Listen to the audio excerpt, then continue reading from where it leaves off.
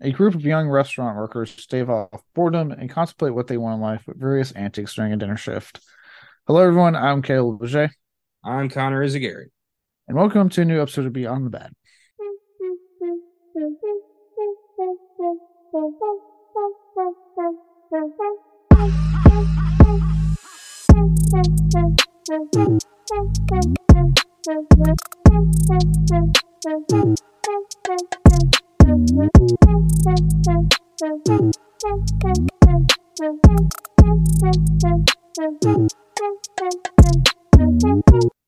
Today, we'll be talking about the independent black comedy film Waiting, a film which takes a realistic and comedic look at those working in food service with an extremely stacked comedic cast.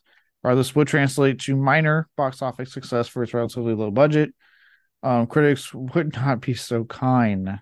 So, on that, we'll shoot over to Connor for the score. Yeah, it's not always terrible movies here. It's the movies that critics told us are terrible, and we occasionally like to find something that we think deserves a second look. In this case, Waiting scored a 30% critic score on Rotten Tomatoes, but is sitting at an astonishingly high 75% audience score.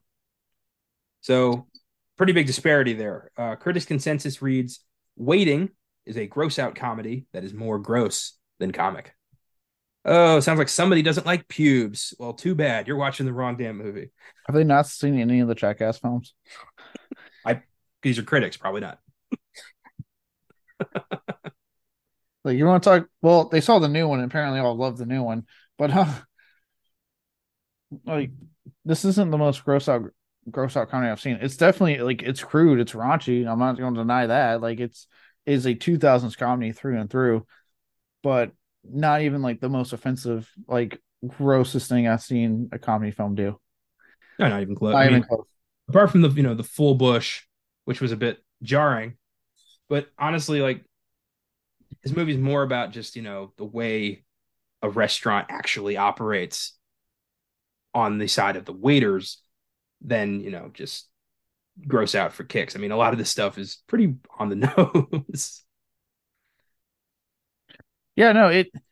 I don't understand where critics come from. It's like this film is taking, like I said, like I put in there, it's taking a very comedic yet realistic look at like workers in in this industry specifically, and really anyone that's ever worked in food, if we're just being honest.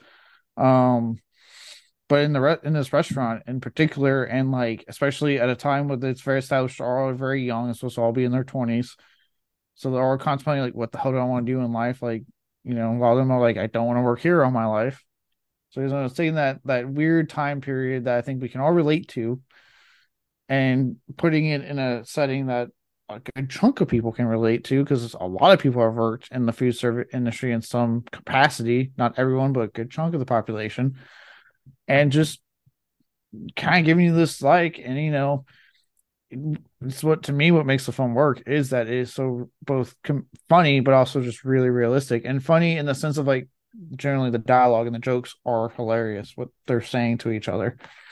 Yeah, and it's got its problems. It's like most 2000s comedies, it's quite homophobic, it's quite sexist, it's all over the place. But, I don't want to make excuses, but this was a time when, raunchy comedies were like that.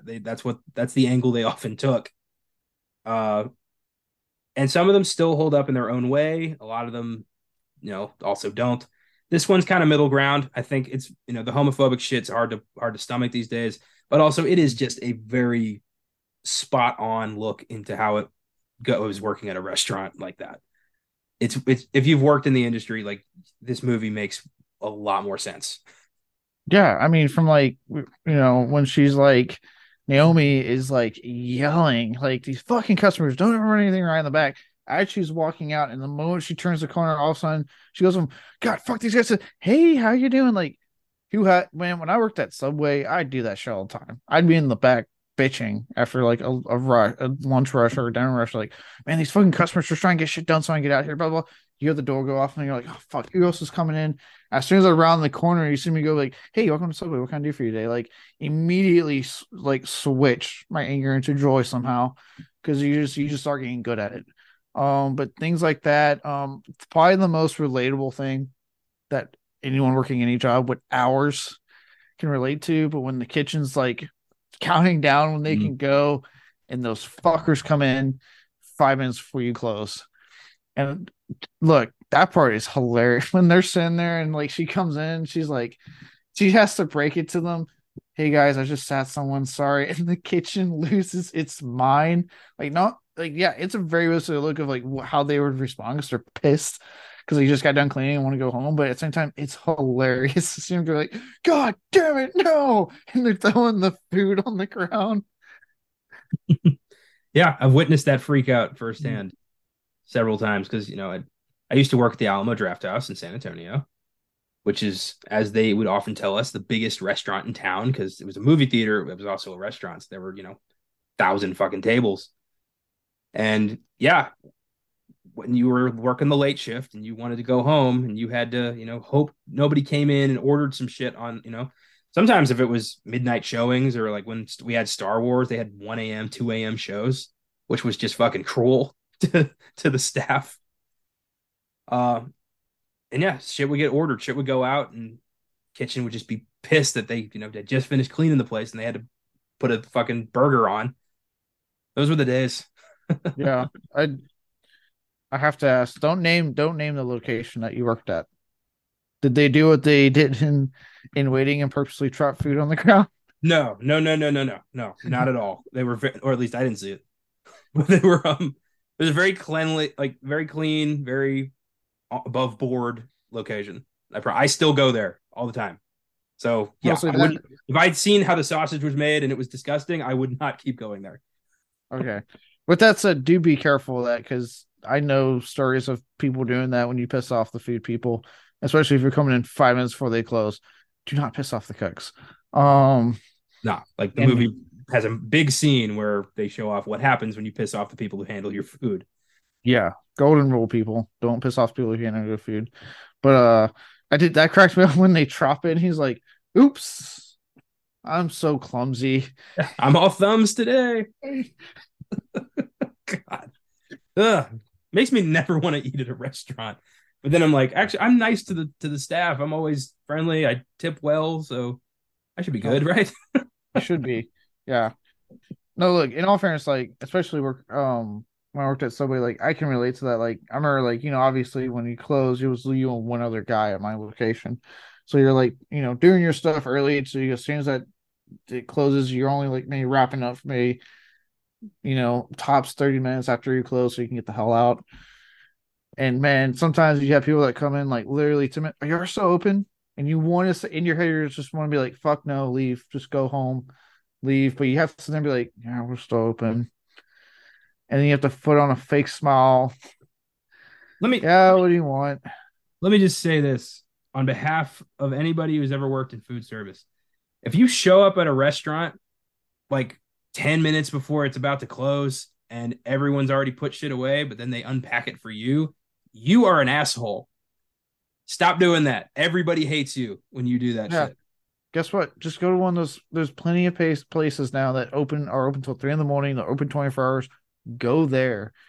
For the love of God, we have Uber Eats, Grubhub, DoorDash. Fucking just find something on there that's still open and get some driver that wants to work the late shift because there's plenty of people that have zero issues somehow doing those like 1 or 2 a.m. deliveries. I don't know why. But, hey, money's money for those people. You do what you gotta do.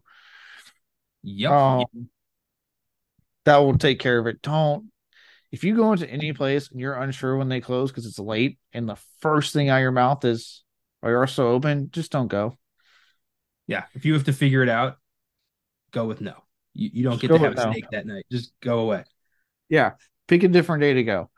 Um before we get more into this, and let me just ask the question then that I came up with. Because we both have, as we've established, you've worked at the draft house, which to give you guys a more clear picture, um, basically, like you were saying, you go see a movie. It's a movie theater, but they have the tables in front of you, so you have legit like people that are waiters coming to you and giving you a menu with pizza and burgers and nachos and a fucking like 2 to 3 pages of drinks alone, desserts, like a full on restaurant style menu that serve you food while you watch your film. So it's a legit like restaurant meets movie theater. I worked at Subway for a while. I actually had the conundrum in a weird way, which makes it weird watching Waiting now, where I did actually accept the manager position at my place. And then I had that moment of like, what the fuck am I doing? And I got out and I'm in the military. But yeah, it was weird watching going, oh wait, I remember when I was in that position. And I was really connecting to Justin's Long character because of it. Um, but so we both have worked in, food, right? Um, my question is, do you or how well do you think this film captures that everyday life of food service people? Perfectly. This is how it works. Everyone's in the back bitching about the job, about the wait staff, partying together afterwards. Kitchen's full of weirdos. Dish pit guy is a weird philosopher. Like that is the norm. It's weird, but like every restaurant in America has that dynamic. Yeah, Yeah. it's so funny to me because you'll see like the waiters are always like it's almost like quote unquote the chalks of the restaurant, right? The waiters are always the nice ones that they're presentable. Obviously the ones that are going up saying hi to people, and the cook, the kitchen is always filled with people that just will openly bitch, openly complain. They're sometimes stoned while they're there. Like and then they bitch about the wait staff bitches about them, but then at the end they're like, "Hey, we got this party going. You guys want to come up?" Yeah, absolutely. And they all go and party together. It's the weirdest shit. It's a fucking very interesting dynamic. My job at Alamo Draft House was a food runner. So because there's so many fucking tables, like there's 6 theaters, each theater has like 40 seats. It's insane. So my job was to look at the expo window, see what was ready, grab it, take it to the theater it was supposed to be at, and deliver it. So I didn't have a lot of customer interaction, but I did have some. And sometimes, when people are assholes, they'll take it out on whoever they think is beneath them. But the power hierarchy at Draft House, at least at mine at the time, we were kind of like the bottom feeders. We were at the bottom of the totem pole. The waiters, the servers were all this like weird clique. It was like Mean Girls. You can't sit with us and all that shit. They acted like, kings of fucking Pride Rock. And I had to constantly think like, you are waiters at a movie theater. Slow the fuck down. Yeah, this is your life right now. Yeah. And I was told by several different managers at several times I worked there. I would go on and off between like school terms. And I was told that I was going to be next in line for a shift leader position where I'd be kind of like one of the managers of the food runners. This is what Austin's job was. That's how I met him. He was my supervisor.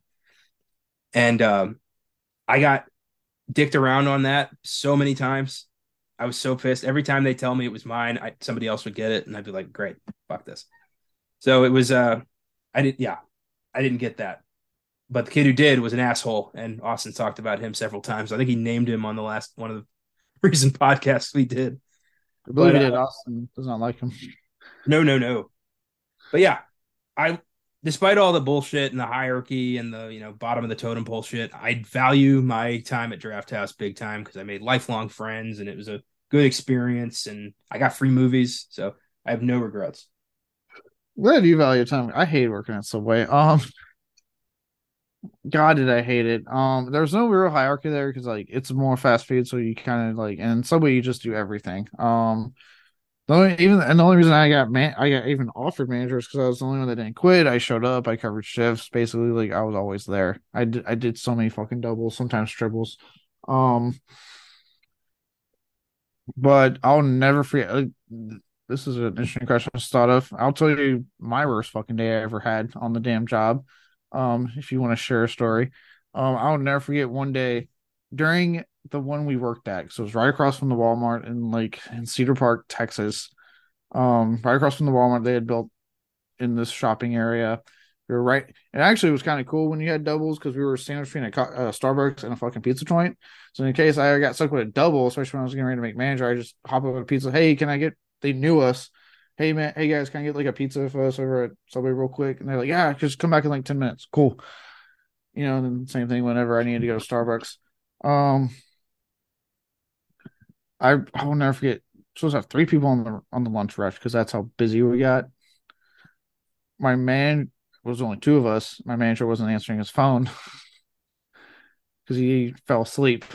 Oh man. We got a line out the door, like packed for like 3 hours. And I can't, people line out the door. They see there's only two of us. I had to take care of a catering order that was called in earlier. Ah. Yet people, it's like they forget the glass isn't reaching the fucking wall that separates the food from you. Mhm.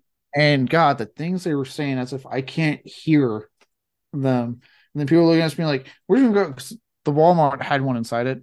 People were like, "Oh, we're just gonna go straight and go to the Walmart." I'm thinking like, yeah, cool. Like your anger does not affect me because I'm fucking dying trying to make all these sandwiches right now. Almost lost on one guy because he literally was sitting there as I'm making his sandwich, being like, "God, these guys are just moving so slow and like bitching in front of me." And his wife is sitting there like, I can hear his wife be like, "Hey, there's only two of them." Like he's like, "It doesn't matter." I'm like, I did look at him. I was like, "Excuse me, sir. What was that?" And then he kind of backed off, luckily, so it didn't escalate. But I'm like, I did almost lose on a customer because I'm like, dude, I'm right fucking here, you jackass. Jesus. Well, people are so fucking like it's weird how certain people will just revert to the worst versions of themselves when they're at a restaurant. Yeah, well, it's like because they think they're so much better because they don't work there. They had their time and now they're done. You know what I mean? They have a better job now, and it's like we all either started here or you lucked out and never had to work at a Well, food service restaurant, whatever. the way I see it is we're all human beings trying to make the most of what we got. We're all doing what we have to do to get by. So don't treat somebody like they're less than you. You don't know what they're dealing with. Like don't do that. Yeah, it's like, dude, and this was fresh. Like, I'm thinking, like, dude, in my head, give you guys the night over. I was at in life. I was fresh out of college with a degree. Had to move back in with my parents because I didn't have the fucking money to live on my own. Did fucking unpaid work on several independent films. Nothing anyone's seen. Don't fucking ask me. I don't even remember titles. Um, bunch of unpaid internships and was going nowhere, reaching a dead end. And I went, I got to do something. So I fucking accepted a damn job at Subway, start making money. So yeah, I was in a great place. 'Cause I'm sitting there thinking like this is my life. Like this is not what I wanted coming out of fucking high school and coming out of college. And here I am, and then I got some dude like fucking being a jackass. A lot of people being a jackass that day. Even I remember the comments because when my boss afterwards finally answered the phone and then saw the sales we made that in that period, he was like, "Holy shit!" And even the comments were backhanded. There's so many comments he was reading saying like, "Oh, they did really good, but they were moving slow." And it's like there was two of us for a lunch rush. Yeah, it's not. That means someone had to kind of like we had to alternate between meat and toasting and veggies and then ringing you out. And then I had to break away to fucking get a catering order out. That was like a shit ton of sandwiches. Like, yeah, it was kind of yeah, it was slow. We were both trying to like hustle to get this shit done. Damn, man. That sucks. I think you've told me about that. Like back in the day, you were like, dude, you're not gonna fucking believe the day I had. I remember that. Yeah, I still vividly remember that day. Damn, man. Oh, I so the way Draft House worked, and I never liked this. You never knew when you were going home. You were told when you would have to show up to start your shift. When the time you left depended entirely on whether or not they needed you. I worked some days that was like an hour. Sometimes it was like 20 minutes. Sometimes it was like 12-hour shifts. It was fucking crazy. Uh, the craziest day of work I ever had. I remember this distinctly. It was when Star Wars Episode 7, The Force Awakens came out. It was the reason I got hired. I got hired in November of 2015 because they were getting bodies for the new Star Wars. And I came in at 7 a.m. The first screening that day was 8 a.m. It was sold out shows back to back for about 3 months of Star Wars. People went ape shit over that movie. And understandably, too, it was the return of Star Wars. I get it. But that Yeah. first day, I was not prepared for that day. It started out with I had to go into the biggest theater, Theater One, and hand out pint glasses and magazines to people who had pre-ordered their magazine and pint glass with their ticket. And not everybody there had done that. Everyone who did it got a slip that said, I ordered a pint glass. But I had to not give pint glasses to everybody who was like, "Oh, cool, a pint glass." And I'd be like, "No, these are for people who pre-ordered their stuff." And I would get like a "well, fuck you" kind of rebuff to that every time, and I'd be like, "Oh, this is great." A lot of Jedis, a lot of people in costume, a lot of nutballs.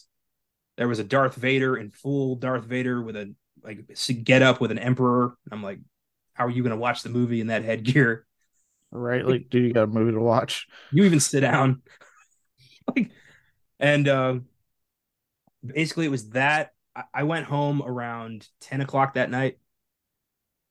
Uh, After I had to see, I didn't want to be the guy to be like, "Hey, can I go home?" Because that makes you look like you don't want to be here, and nobody Yeah. wants to be here. But I also don't want to be known as the guy who constantly has to go home. But by the time 10 o'clock rolled around, my feet were bleeding. I was on my Right. feet all day. We were allowed 1.5 hour break a day. Yeah, if at that. By the time I quit the job, those were starting to go away. Oh, Jesus Christ. And actually, it might not have been. It was either half hour or 15 minutes. I don't remember. Regardless, it was fucking weird. But 10 o'clock rolls around. I can barely walk. I've been running up and down stairs with popcorn and burgers and shit all day. I had fucking great calves when I was working there. Uh, I went to my manager and was like, "Can I go home? I can't walk anymore. I can't feel my fucking feet. Please let me go." And she was like, "When did you get here?" And I'm like, 7. She's like, "You only been here 3 hours." And I'm like, "No, 7 a.m." And she was like, "Oh my God, go home." They had forgotten I was there. I just got molded into the late shift, and nobody knew I was still there. So I just kept working because it was like my second month. I wasn't confident enough to be like, "Get me the fuck out of here." That is insane that they just don't have set hours for people. They don't. It's wild. You can show up and be like, they'll be like, "Hey, we don't need you. You can go home." And other times it'll be like, we need you until somebody called out sick, or we got way more people in theater 5 than we thought we'd have. We need you.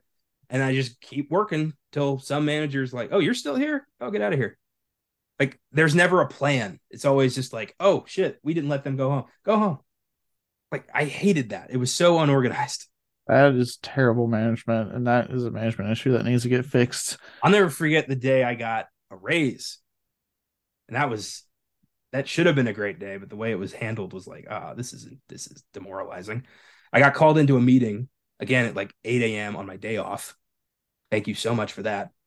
And my manager came. I went into the office, and my manager was like, "Hey man, I just want to let you know that you are so good at this job. You're reliable." He actually told me I was the gold standard that he holds the rest of the support team to, and I'm like, "Shit, man, thank you." And he wrote down a number, and he's like, "What do you think of that?" And slid it to me like it was the Wolf of Wall Street. And it was plus 25 cents. And I'm like, "Oh wow." So now I'm making 750 an hour. This is amazing. Thank you so much. Are you serious? All that Yeah. praise and then look at that big guy. I didn't get a 25.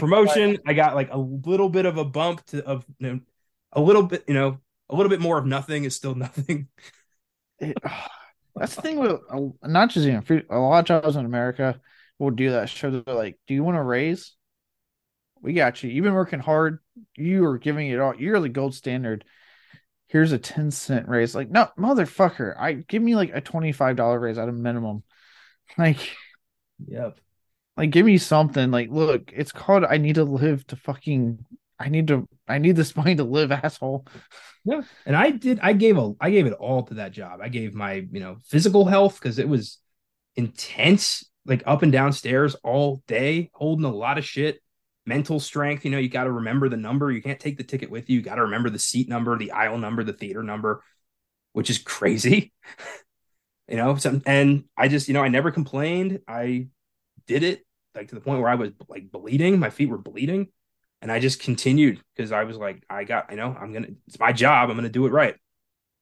And what did that get me? 25 more cents.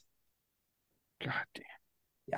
Yeah. Yeah. No, and look, yeah, like I know in like my case, that's the worst, right? There's plenty of other shit that would happen at that fucking cyber I work there of people just not being great. Like, always got I don't like the presentation of the sandwich. Make it again. Oh, can you?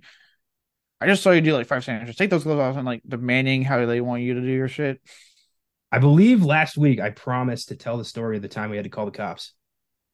I just remembered I almost didn't tell that story. Okay, here's a banger. So we had at Draft House, there's a very enforced policy where if you talk during the movie or you cause a disruption, we kick your ass out. No refunds, no questions. I love that policy. It's why I love that theater. There's nothing you can be that's worse than a movie talker, in my opinion. Like you're scum. But this this guy wanted he wanted a special order that we wouldn't do. He wanted us to take the mozzarella sticks and crumble them into a cheesesteak. So like that would be the cheese on the cheesesteak. And we were like, we don't do that. And he went from 0 to 100 really quickly. It went, it was, can I get that to, what do you mean you don't do that? This place is horseshit. I want my damn cheesesteak. Like it was immediate crazy. Like that was the straw that broke the camel's back of this guy's day. Jesus Christ. And he started like threatening people. We tried to throw him out of the movie theater and he got very belligerent and the GM called the police. The cops came eventually. Great response time. And basically like escorted this guy out as he is screaming the most insane obscenities and threats at our general manager, who just took it like a champ. She was like completely unfazed. But I got put on like crowd control because I had to tell the people coming in to see movies because this guy's freaking out in the lobby.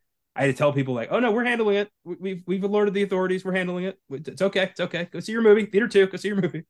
Like I had to be the person to like tell them like, don't worry. Nope, nothing's gonna happen. Let's go watch your scary movie now. Which was just crazy. I had one person be like, that person's insane. And I'd be like, I know, sir. I'm sorry. It was such a strange day.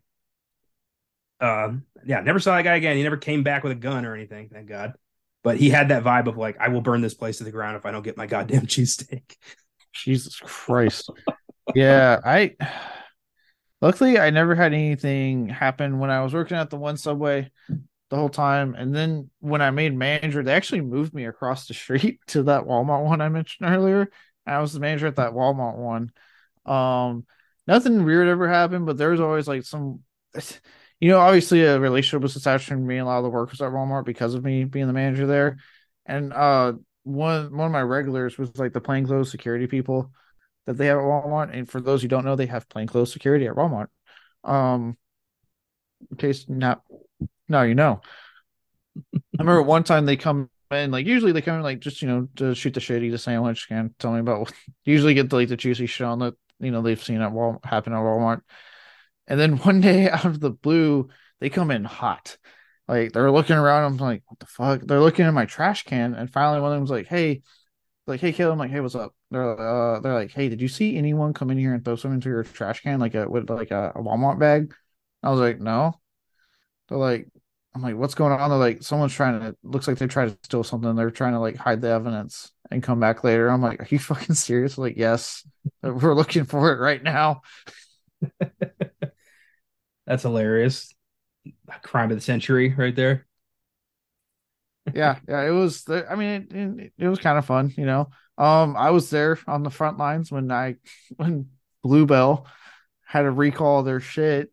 And, because like where I was at and where the suburbs at, like I could see where they stocked the Bluebell, and like I looked out one day and it was gone. I was like, I asked, and the managers for that store would come into this. Obviously, always come in to grab like Subway or just talk or whatever. They come out. They came out. I was like, hey, what happened to all the Bluebell? They're like, oh, you didn't hear? I was like, no. Like, yeah, they had to recall it. We had to get rid of all of it. I was like, holy shit. Yeah, I always thought it was funny how that didn't impact the company in the slightest. They had like a 2-month setback, and everyone's like, "Where's our ice cream?" Oh yeah, I did. I remember I saw them. I was still there long enough when they were restocking that shit, and I remember when they were restocking it. I looked, and there was a crowd of people just fucking grabbing Bluebell out of the freezer real quick. I was like, Jesus Christ, guys! Oh boy. Okay, I got one. There was a I didn't witness this, but apparently it happened like right after I'd gone home. But the next day I had like 4 different people tell me about it. Um there was this guy, I won't name him just in case this comes back to him. I don't know if he wants this heard, but he was another guy on my team, on the food runner team, who I liked. We got along well. He's a nice guy. His ex-girlfriend showed up to the theater with another guy just to show off, like, look who I got. Look, I'm happy now, asshole. Ooh. And he didn't take it well. He walked over to them and threw a milkshake at them in the lobby. Oh, And while that may have been, personal to him, to the manager, and to everybody else, an employee of Alma Drafthouse chucked a milkshake at a customer. God damn it. So he was fired immediately, and I never saw him again. God. Yeah, no. Luckily nothing crazy. I remember like the last big thing when I was kind of putting in my thing to be like, hey, I'm leaving so I can join the military. Was there was an ongoing feud between who was going to fix my floor at my Subway I managed in the Walmart because Walmart was like, well, that's not us because it's Subway. It's always like, yeah, but we're in your store, so that's you. And it was a big fucking thing. As the floor, they're arguing about it as the floor was like unbuckling Oh my God. and becoming I watched usually old people, unfortunately, constantly trip on the damn thing, and they look at me like, "Who's the manager?" I was like, "Right here, this jackass." And like, "Hey," and then I was like, "It's the big back and forth right now. It's getting worked out. I'm still waiting on it." All right. I got the most embarrassing day of my life at Draft House. I couldn't believe this. It's like the plot to a sitcom. I can't believe this fucking happened to me in real life. I spilled wine on the child of a corporate person. Oh yeah, There was a corporate lady there checking things out. They would happen every couple months. They were seeing on Jungle Book or some shit. And she took her son. She was in the bathroom. I showed up to deliver a glass of wine. Or no, I showed up to deliver fried pickles and I accidentally knocked over her glass of wine onto her son and was like, "Oh boy, I'm so sorry." I went to get napkins and like a towel and cleaned it up. And when I came back, she was there, and I didn't know she was corporate. I was just like, "I'm so sorry, miss." And she's like, "Oh, it's okay. Accidents happen." And I was like, I was embarrassed, and I was like, I wish I had spilled wine on that kid. A few minutes later, my manager walks over and was like, "Do you know who that was?" And I'm like, "No," getting really worried. And he said, "She's corporate." And I'm like, "Oh fuck." And he's like, "You're probably fired." And I'm like, "I hope not, Jesus." And the next day, she came back to the theater, found me, and was like, "Hey, just wanted to let you know you handled it like a champ. There's no hard feelings. It's okay, really." I'm like, she was really nice, but I just felt like shit. So I'm like, I'm probably getting canned over this. I like how your manager is just nonchalant. You're probably gonna get fired. Out of Yeah, my hands. he was looking at me with this smile, like, "I can't believe you did that, you poor son of a bitch." Oh no, lately I got nothing embarrassing. I do remember one time I had like after a while I stopped caring about like customers' needs. If I'm being completely honest, when I was working, sorry, I became like the cooks and waiting. I just did not care. Um, and I remember this one guy. He's making a sandwich, and he went to fold it, and that shit was starting to come out of the sandwich, which is like a big no no. And he was like, "Caleb," and I was like, "What?" And I looked, and I was like, "Oh," and he's looking at me like, "What do I do?" I looked at her. She wasn't looking. I looked at him and I very quietly went, "Wrap it up." He ordered it to go. So I was like, "Wrap it up." She's not looking. And he goes, "Okay." And he hurries up and wraps it and puts it in before she sees. And I'm like, "Good job."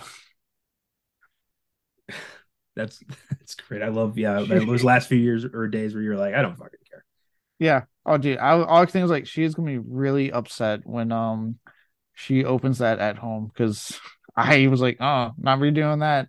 Um, most most scandalous thing that ever happened was I was manager when the thing with Jared went down.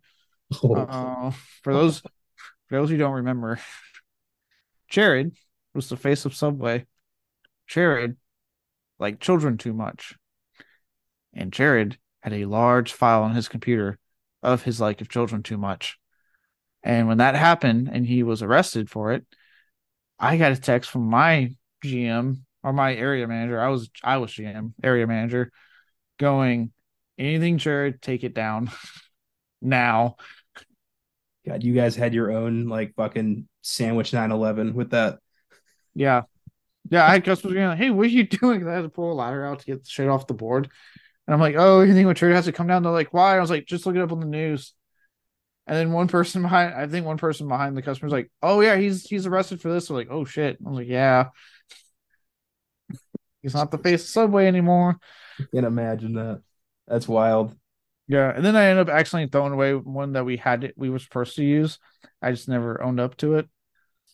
I took the one down, put a new one in. And it was like going through the old boards because every so often those boards you get new ones to fucking replace with shit, and we would just have a horde of old ones. So as a manager, I was like, let me clean some stuff up. How's that sound? We got limited space.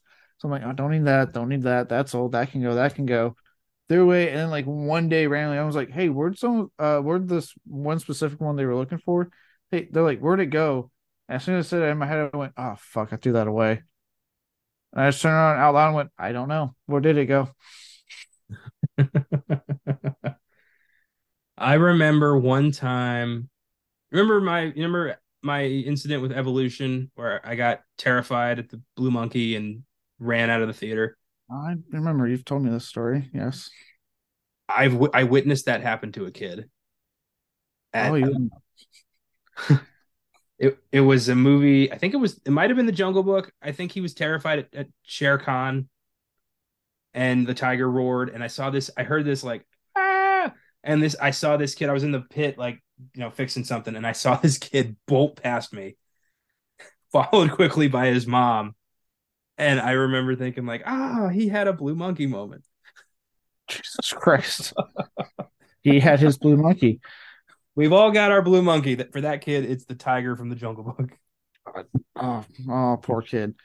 But yeah, that's some of the fun-filled stories of our time in working food. I'm sure. I feel like anyone that works in food, it's like you. If you ask them just for one story, you unpack so much trauma. Yeah, It's like people who are in a frat that don't realize how traumatized they were until after they start talking about it. And they're like, oh my god. It's the same thing with food. Same thing. yeah. That was a fun walk down memory lane. I enjoyed getting to reminisce about that. Those it was good times. Yeah. And now let's get back to an even better time with this film, which at least gives us 90 minutes for those who can really relate of just going, yep, I remember that. I remember that. That's really funny. And let's really get into the making of it first with our development hell. So there wasn't a lot, but I got some stuff before we get to the quote unquote the money shot, which catch quite a bit. Um, so the reason this film seems so realistic and like spot on with its take is because the idea for this film would come from writer director Rob McKittrick. He worked in a road chain restaurant near downtown Orlando, Florida, 3 years prior to writing the script. So that's why it feels so realistic. The guy he worked that. That was what he did before he broke into Hollywood. If his name doesn't sound too familiar, because I know it's just a writer director, he pretty much did this movie. He wrote Still Waiting, which was a sequel no one really liked. And since then, he's mostly focused on script writing. He usually pops up as a screenwriter. I don't think he's really directed a whole bunch since Waiting, but I know he has a lot. He has a lot of writing credits to his name. Yeah, it was pretty obvious that he worked in a restaurant. You don't come up with this shit if you haven't. Like this is, an experience that happened to somebody, you can tell.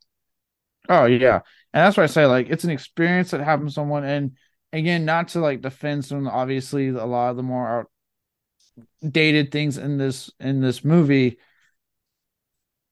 but I'm not gonna be surprised if a lot of that stuff with the homophobia and like the use of the obviously the F word and the R word, um, And the penis game. and the penis game. If a lot of that wasn't taken from his time working in a restaurant at that time period, would not be surprised. Considering how realistic this is, he was clearly, and I think he said he drew a lot from his time working at that restaurant. Oh, dude, I worked at Draft House, starting in 2015. I still heard all that shit in the back in the kitchen. That hasn't been, you know, censored. Come on. Yeah, no, especially like cooks. They don't. I'm telling you, cooks are a different breed of people. They don't care.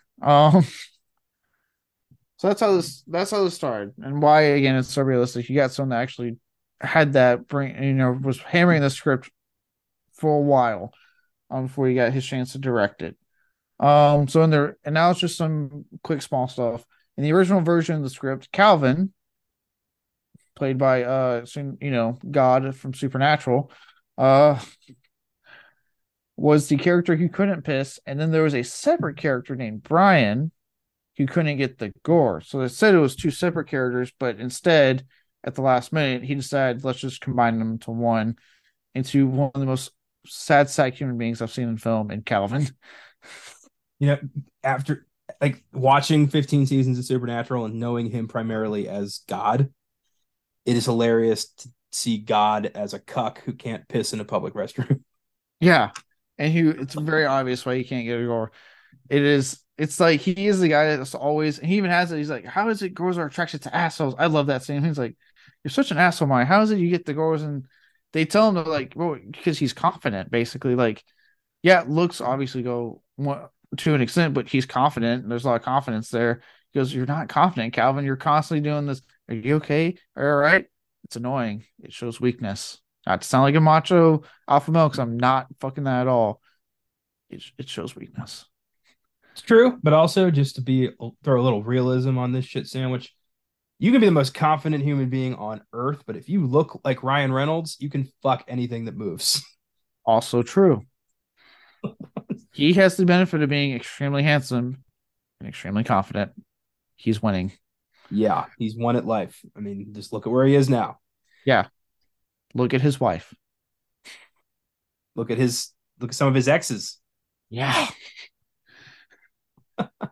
So, yeah, but it is true. You know, the more confident you are, the more chance you have of attracting somebody. If you're a sad sack who can't piss in public, you're probably not. You know, what yeah. are you bringing to the table? And he was clearly getting cucked by the chick you're into. Yeah. I love when he's like, what was it, Christy, whatever her name was? And he's like, oh, she had me covering her shift so she could date the guy, this other guy. I'm like, why are you trying to get with her, man? Why would you accept that? God, dude, believe in yourself a little bit. Just a little bit. I do like how they just generally do try to help him at several points. I kept thinking he was going to end up banging Anna Faris. I know, right? I was like, is he going to bang her at some point? Like they were going to wake up in bed and she'd be like, she would start screaming. Like, no. I did like when Justin Long and like Ryan Reynolds start going in on him together. And they're like, God, it's the same story with you, Calvin. Oh, man. Yeah. It's every character in this movie represents a very specific type of person we've all met before or worked with. Yep. Calvin represents a very, very specific type of person. I've never liked being friends with that kind of person because, frankly, you know, they're not good at that either. No, because it's usually them just complaining about something, and you're like, okay, shut up. In every relationship you have, whether it's romantic or just a friendship, you got to bring something to the table for the other person to want to be invested in this. You bring nothing, Calvin. Nobody likes a chronic complainer.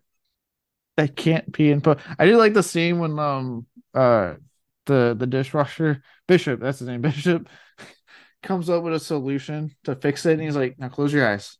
Imagine everyone around you cheering you on. Yeah. I love all the people. Piss, Calvin, just piss, you can do it. But then it backfires when he ends up pissing his pants in front of the hot girl because now he's equated his confidence problem with pissing. Way to go, buddy. You're going to be a mess for a long time. Quite a while. Oh, God. For the role of Danielle. Excuse me. For the role of Danielle, believe it or not, because keep in mind this was 2005, so this is when she was like a reality TV queen and had been in fucking House of Wax remake. Oh yeah, you clicked on here. I'm about to say, didn't you? I hope not. Paris Hilton and Molly Sims were both offered the role for Danielle and refused. For those who are wondering, who's Danielle? That's the one Louis Huseman's girlfriend, or just who he likes to bang throughout the movie is. Oh yeah, okay. Yeah, the one that he's like, what about that? I took you to my my family's funeral. Yeah, and then you try to make me give you a hand job.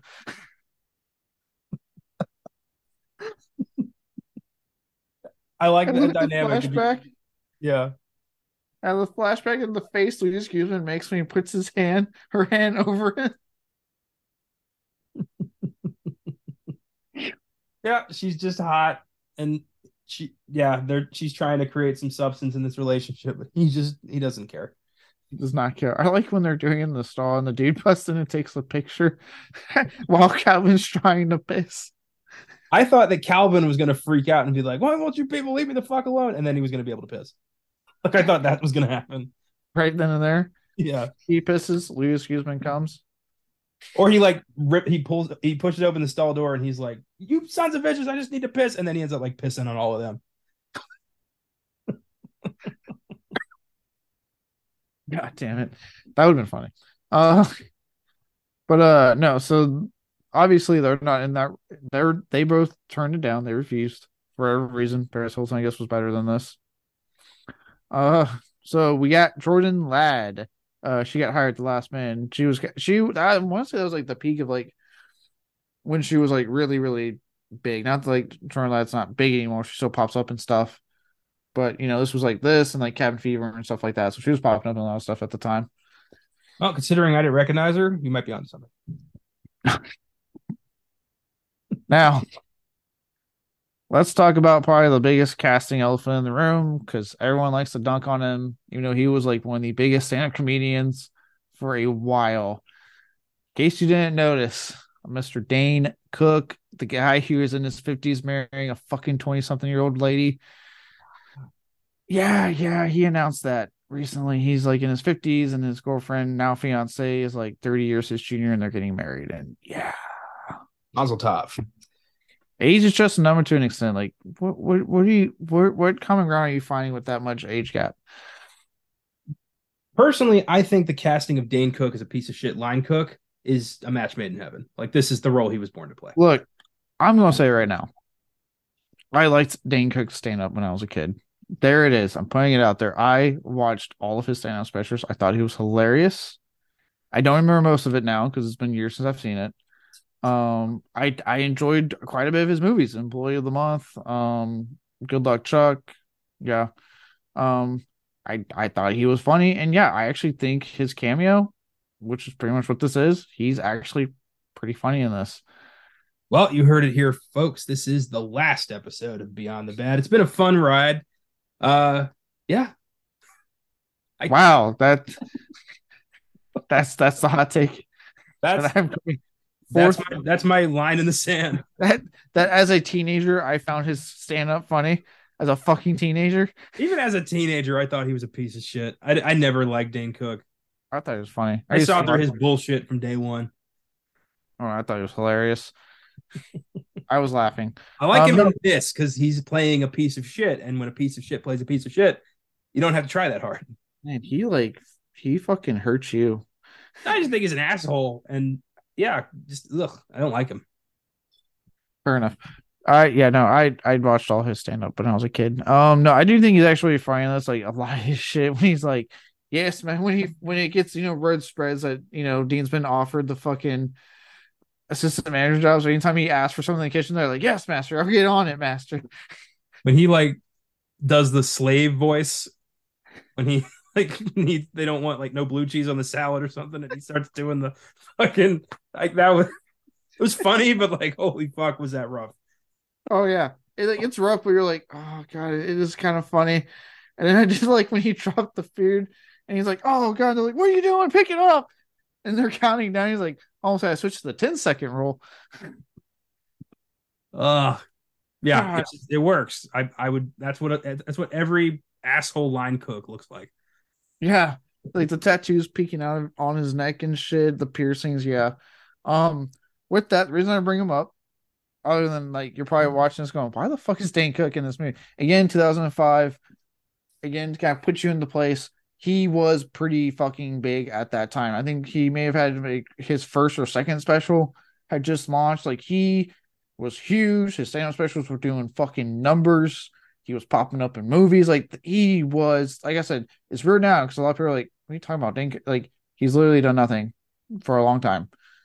I'm not saying nothing. He's still making money somehow, but Yeah, you probably haven't heard of him in recent years. When this film came out, he was huge. Like the fact that they could pull in this little film, pull off getting him to come in, holy shit. that is true. At the time, Ryan Reynolds was just the prick from Van Wilder that he hadn't had. He wasn't this giant box office star like he is today. Justin Long had just done Dodgeball. Like this, these people were pretty new. Yeah, like literally, yeah. It's like put in perspective. Yes, obviously a lot of the people around Dane Cook are much bigger now. But at the time, he was one of the bigger names you could get, and the fact that it was even just a quick little like small role was even like, oh, not only did he accept it, it's not much of a role, and he makes the most of it. Um, so yeah, just to give some perspective on like how big it was to get someone like Dane Cook in this little film. Um, now, also I did find this interesting. As I mentioned, right, this was essentially just a glorified cameo because it told a total of 3 minutes of screen time he's in this movie. There was no script for him. He did not get handed a script apparently. So all of his dialogue, the character name, everything, he improvised on the spot. Well, he is a comic. They're good at that. Uh, I'll give him the props he deserves for this movie. Well done, Dane. You I promise you, cradle robbing bastard. I'm not. I promise you, I'm not trying to convert you to Dane Cook. I'm just saying this is some information I found in regards to his character in this film. No one can convert me to shit. If God can't do it, Dane Cook sure as shit can't do it. It is an impressive thing. Like he literally just like once those allegations came out, in case anyone wondering why he kind of disappeared, not allegations you're thinking of, because I know obviously with the post Me Too movement, when you say allegations, that's what you assume. But no, he got in a lot of trouble because of a lot of comics coming out saying he was stealing jokes. And that's what killed his career. You can do anything in the comic circuit. You can be racist, you can be homophobic, you can be an asshole, you can bang a child, but you can't steal jokes. Yeah, that's a lot of comics coming out saying he was stealing jokes. That's why there's for those who watched it.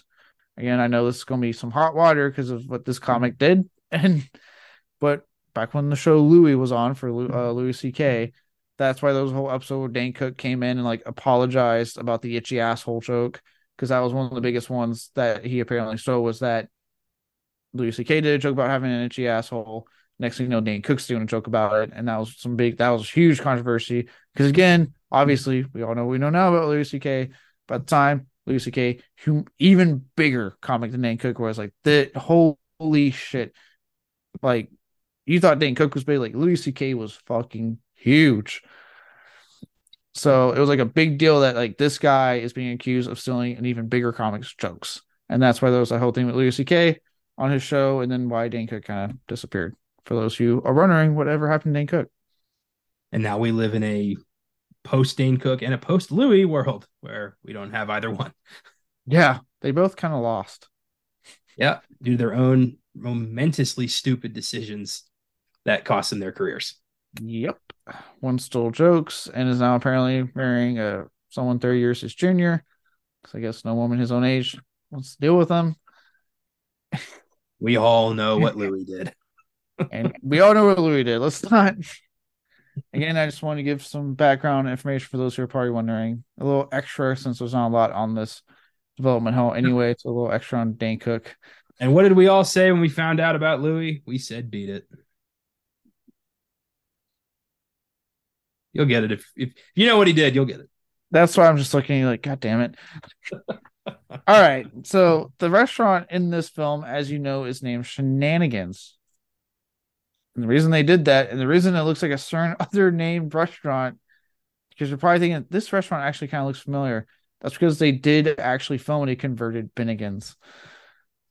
I've never been to a Bennigan's. Well, this one doesn't exist anymore. It closed down.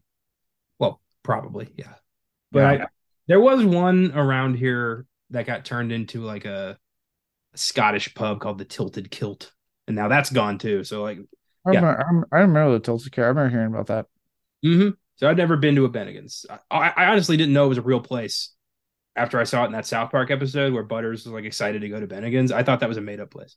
apparently it got a huge boost from South Park and then died because I've heard a lot of people say it wasn't really that good.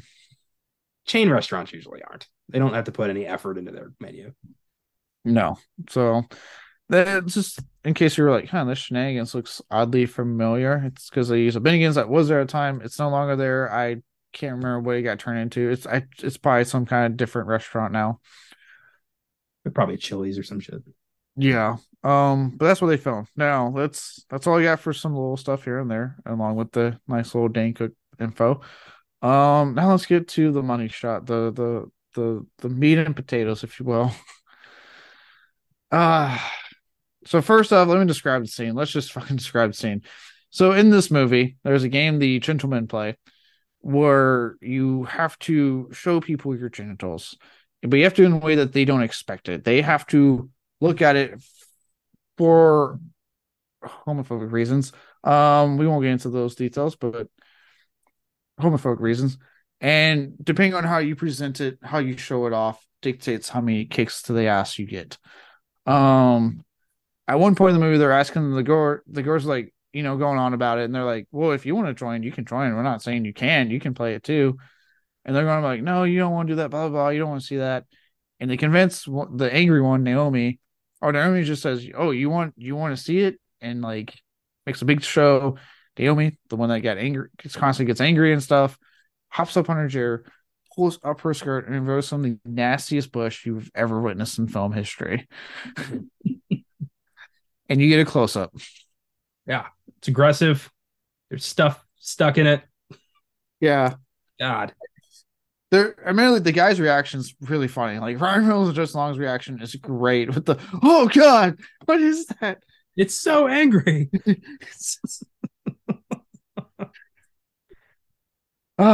So that's the scene. The reason I bring that up is because I have quite a bit on how that got filmed. Okay. Revealed in a 2009 interview, it's only 4 years later. Alana Ubach, who played Naomi, said McKittrick asked each of the actresses that he hired if they show their pubic area for that said scene with the character without their shirt to expose massive amount of pubic hair, right? Yeah. All the actors refused. Anna Faris said she already did a cross shot on one of the Scary Movie installments and wanted to do another. I don't remember which one, but that's what she claimed. Weird that like the evidence is like we saw the movie. Yeah, I'm like, I don't recall a cross shot of Anna Faris in either of the first two because it's not going to be in 3 and 4 because those are PG-13. I mean, there's a scene where a boyfriend eats her out in the first one, but you don't see anything. Maybe they had filmed it, but then didn't put it in the final cut. Maybe. I don't know. Whatever. It's her choice. It's her choice. By the way, she didn't want to do it, which, hey, you do you want, whatever. Caitlin Doubleday, who, if you're wondering, is yes the sister to Portia Doubleday, who was married to Ellen, who show is now canceled. Yeah, I don't know if you heard about that. The Ellen show has been canceled. Apparently No, for toxic.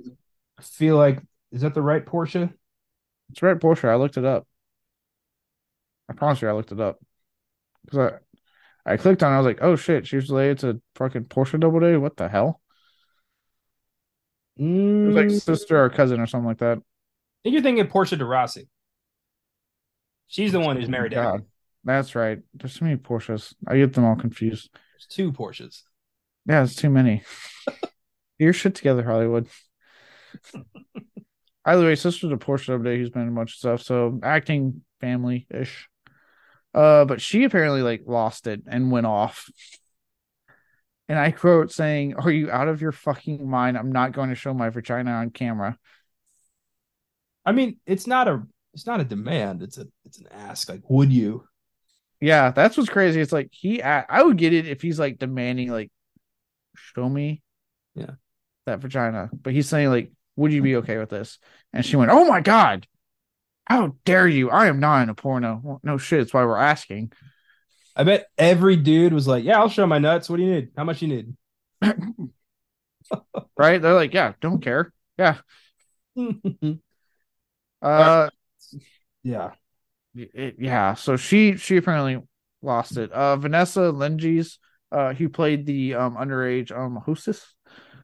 Said she was too young. So she's like, hey, no, I'm not ready to do that. I'm not comfortable doing that. Wait a minute. Was the actress at the time actually like 17? That part I don't know. I hope not, because That oh, would be illegal. Um, by the way, they all said no. I don't know. I didn't look that up. I'm not sure. Look that up. I'm gonna keep talking. okay. Um, so Cubach obviously said she was fine with her character doing it, but that she wouldn't do it herself and they would have to hire a body double. So that was her demand, like, hey, okay, my character, cool, I'm cool with it. But is there any way we can do body double? Because I'm not doing it. Okay. Vanessa Lenges was 20 when they filmed this. Oh, okay. So she just wasn't comfortable, obviously. Probably I'm going to assume this is probably one of her first gigs. This type of film. So she's like, I'm not just ready to do something like that. So Probably. but hey, look, they had it. Naomi was cool. The actress was cool with doing it. But again, she was like, hey, we need a body double. Now, this is a low budget film, which means they didn't have money for a body double. So what they do? Well, they got, oh, well, before I get to that, her other demand, sorry, jumping ahead, and why it looks the way it does on screen. Her other demand was that it had to be the ugliest pubic area with cottage cheese coming out of it and paper clips hanging from it. To which the director agreed to all these demands. All right. So if you need a body double, then does it really matter who does it? I mean, if you're not actually showing yours, does it matter? Well, again, none of them said that. They just said no. She agreed to it. Ubach said, yes, cool, I'm cool with my character doing it, but I only if you can do a body double. Okay. Whereas there was just flat out said no. She said her character, yes. You gotta hire someone else though to do that. Oh, Now, yeah, hire someone else and make it as gross as fucking possible. Now, this is a low budget film. They did not have the money for a body double, but they lucked out and they went with their next best option because he would hire a stripper from a club across the street. He's Yep, there's a strip club conveniently located and a stripper more than willing to do this shit. So they hire a stripper from across the street. He's pubic area. They show wearing a grotesque merkin. If you're running what a merkin is, it's a fake genital they put on people. They can do it for penises. They can do it for vaginas. fake pube wig. Yeah. So movies do it all the time. So for those who have thought, unless you're watching porn, if you've assumed you've seen an actor that you find hot or attractive, their pubes, probably not. They're probably wearing American. Probably won't see an actual thing. If you want to watch an actual thing, just fucking get on Pornhub. There you I go. would love if an actor did like a let's say a male actor famous did full frontal. You see everything, but they're also wearing a merkin. Like fake pubes, real dick. Pubes. Let's see what the hell they do in Jackass too. Mm. You brought crabs to the party. Um, Oh, if you've seen Jackass 2, you know what I'm talking about. Um, so yeah, that's how they got around that. And they would do, they obviously did a close up. That's the shot we get. Ubach thought it was hilarious. She actually wanted to see them film this. She's like, oh my god, she not only did you agree, you pulled this off. So she wanted to see them film it, but she wasn't allowed to because it was a closed set. So only the camera crew and essential personnel could be there that day. director should have let her be there. Yeah, it's tough because for those who don't know what closed set, anytime nudity or sex is involved in film, they do what they call a closed set. So basically, literally, only the people that need to be there are there. They do it obviously to make the actors more comfortable because they're showing their full naked bodies, So it's usually going to be your camera operator, your director, and that's probably and your actors, and that's about it. Literally, or your sound guy if they need to get sound, he'll be there and that's it. Everyone else they will be away. When I was doing my unpaid like PA work, I did something that involved like some kind of like nudity, and I remember like they had me like post up at the house. I couldn't look at the direction they were filming. I had to look away to make sure people in the house weren't trying to look and get a peek. Um, they take it very very seriously when they do these things. So it's tough because I'm sure he would have been down for it, but they take this so goddamn serious, especially now. apparently even in 2005. Hmm. It's interesting because like it's going to be seen by millions of people. So like, what's I don't know. I feel like I'm treading into dangerous territory here, so I'm gonna go ahead and just stop walking in So that you direction. probably don't tread into that territory. I get what you're saying. Yeah, obviously people want to end up paying millions of people want to see it on camera, but I get it. I think it's more so for the comfortability of the scene of the actors, making them comfortable. Because if you're an actor, you're not really. I don't think you're really worrying about that in the moment. You're just worrying about making sure the scene is true. The scene is, obviously going to connect and work. You're not worried about that at the moment. Yeah, sure. That's exactly what the stripper with the fake pubes was thinking. She probably just got extra money. She was like, yeah, yeah, sure. Should be some extra money. Well, you know, it is arguably the most memorable scene in the film. It's a scene, and I always forget about it. And I'm watching it. I'm like, oh yeah, this scene's coming up. Oh, there it is. It's it's a disgusting scene, but hey, you know what? It's funny. Um, and then that's pretty much all I got. Like I said, like while the film would come and go to minor box office success and general disdain as we saw from the critics, it has since gained a small cult following. That's how I heard about it. Yeah, I didn't see it in the box office, but I remember I had friends be like, dude, you gotta watch Waiting. It's so funny. I checked it out and I've loved it ever since. And obviously it's found that small cult following amongst those who have worked in the restaurant industry and just who enjoy the smaller comedies at times, like we talked about. Obviously, you had your big hitters. I know we've talked about before, your Will Ferrell guys, your Seth Rogen comedy groups coming out, but then you had these smaller comedies like this coming out that a lot of people kind of like they never had that chance in the box office, but they became minor cult hits, and at least they had that. I think this film should be required viewing if you're going to work in a restaurant. I think after they show you the like employee training video, you should have to watch this too. Yeah, see if you can hack it after watching this. Like, this is what your life is going to be like. This is what corporate says the job is like. This is what the job is probably going to be like. Yeah, So watch this. you're going to have a boss, which, oh god, that scene cracks me up when like David Koechner is trying to help out with the orders and he can't do it, and Naomi just starts screaming. Like cooks all look like, what the fuck? I love the dream sequence when he's like trying to put out a fire. He's like, "Help me! Help me! Forgot that was a dream sequence, and I'm like, "Whoa, they burning this place down?" Yeah. I love how he's constantly threatening to fire them. Nate and T Dog. Nick and T Dog. Nick and T. I like Ryan Reynolds when he's making fun of them. Yeah, they're. We'll get to them. But yeah, that it luckily, Mannequin Magan when it came out, it has found its footing. It has endured. Not so much a sequel. That's really that's a true on the bad one right there. Um, but it's endured, and obviously it's a great like time capsule film in its own way to see literally some of the biggest fucking names now in a film before they were big. Like I said, obviously, Ryan Reynolds before he broke out, just long before he got even more famous. I would say he was kind of like known at that time thanks to things like Jeepers Creepers and other films he was in. But obviously this was like right when he was really starting to get other stuff like this and accepted and really break out even more. Anna Faris, obviously, she's probably I'd say other than Dane Cook, one of the other bigger names they had at that time because of the Scary Movie franchise. She had that to back her up. Even David Koechner, like he was, this was short, like right after Anchorman, so he was still relatively unknown. He got lucky with Anchorman than this, and he's become the comedy legend that he is now.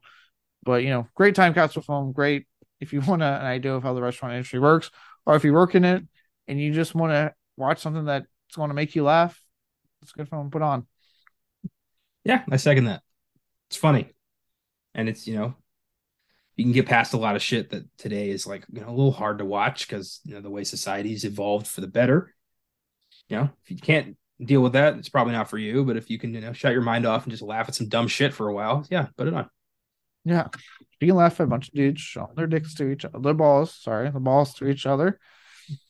Yeah, and one of the most epic fucking takedowns of a character in that final scene with John Francis Daly's character. Yeah, as Justin Long's character says, if we can't show our cocks to one another, what are we living for? Something along those lines.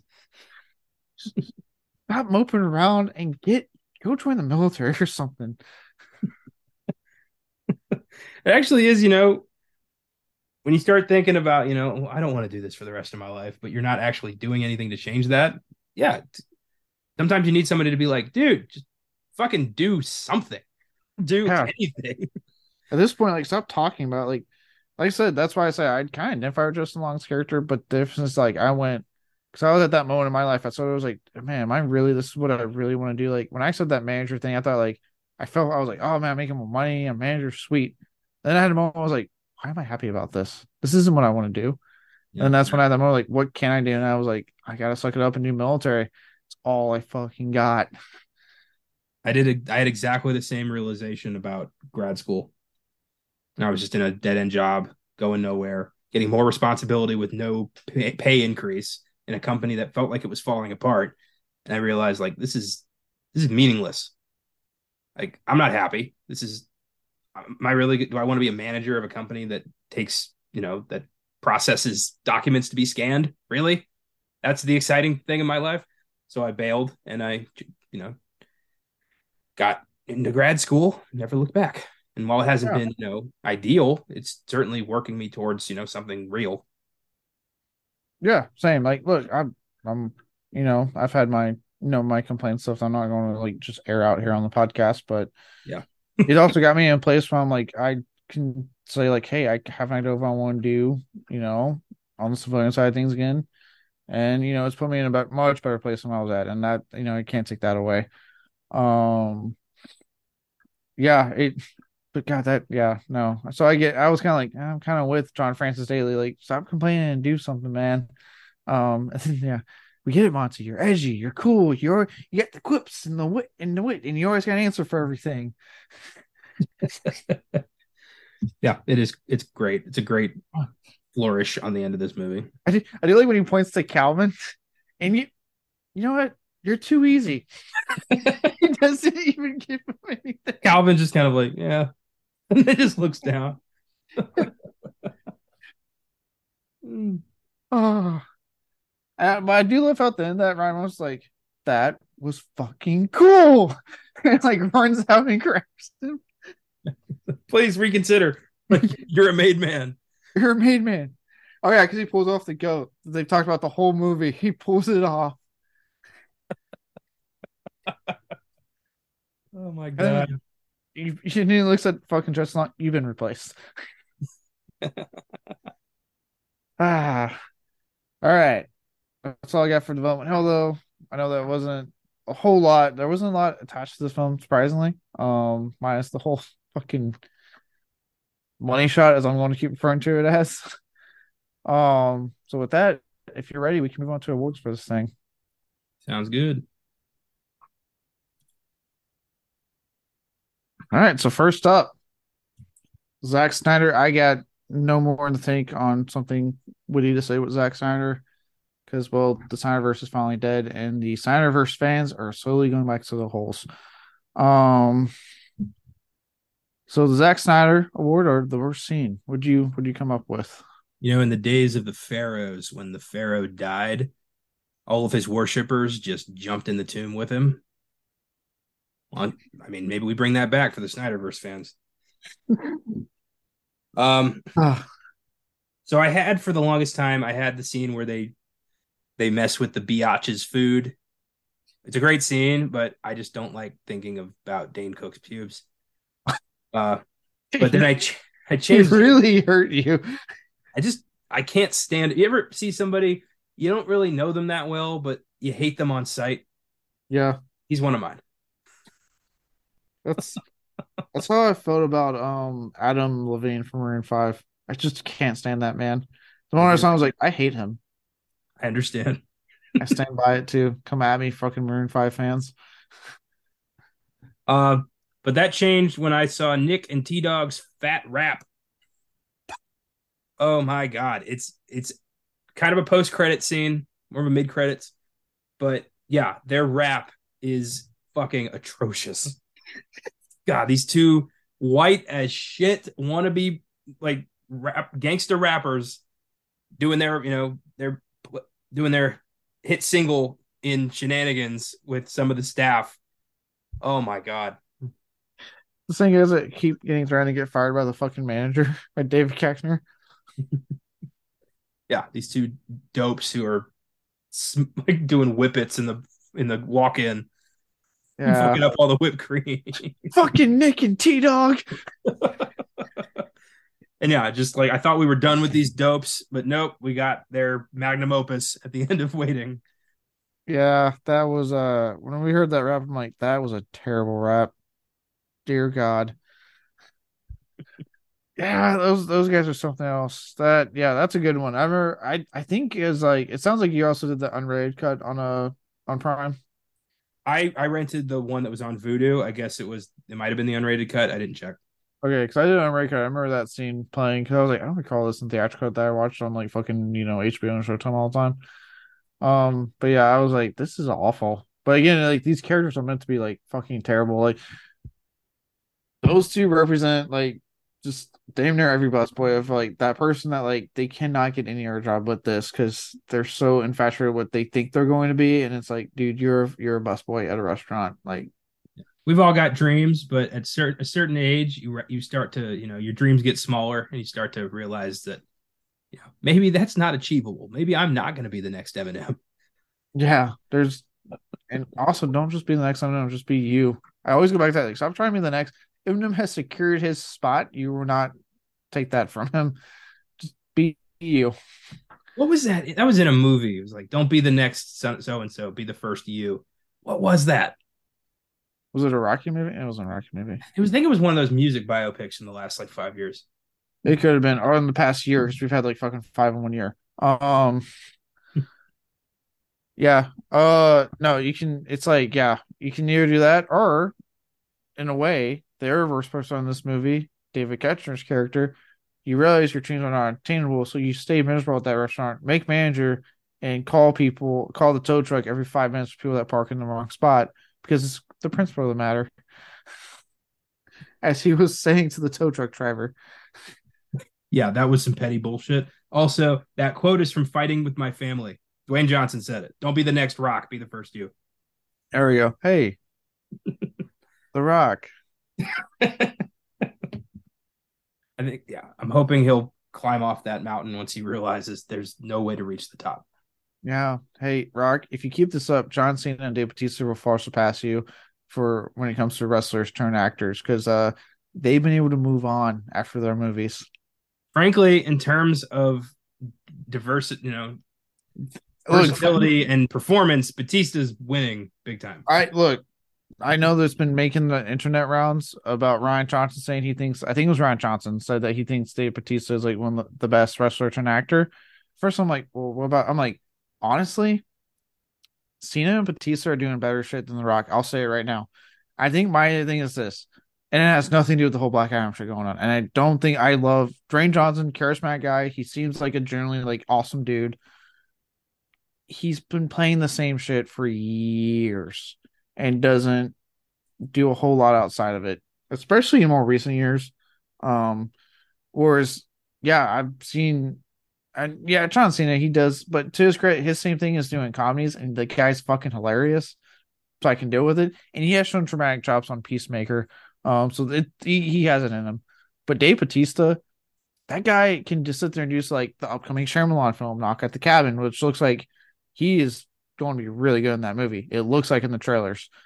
But then do something like fucking Glass Onion or a silent row and fucking James Bond, goddamn it, Spectre.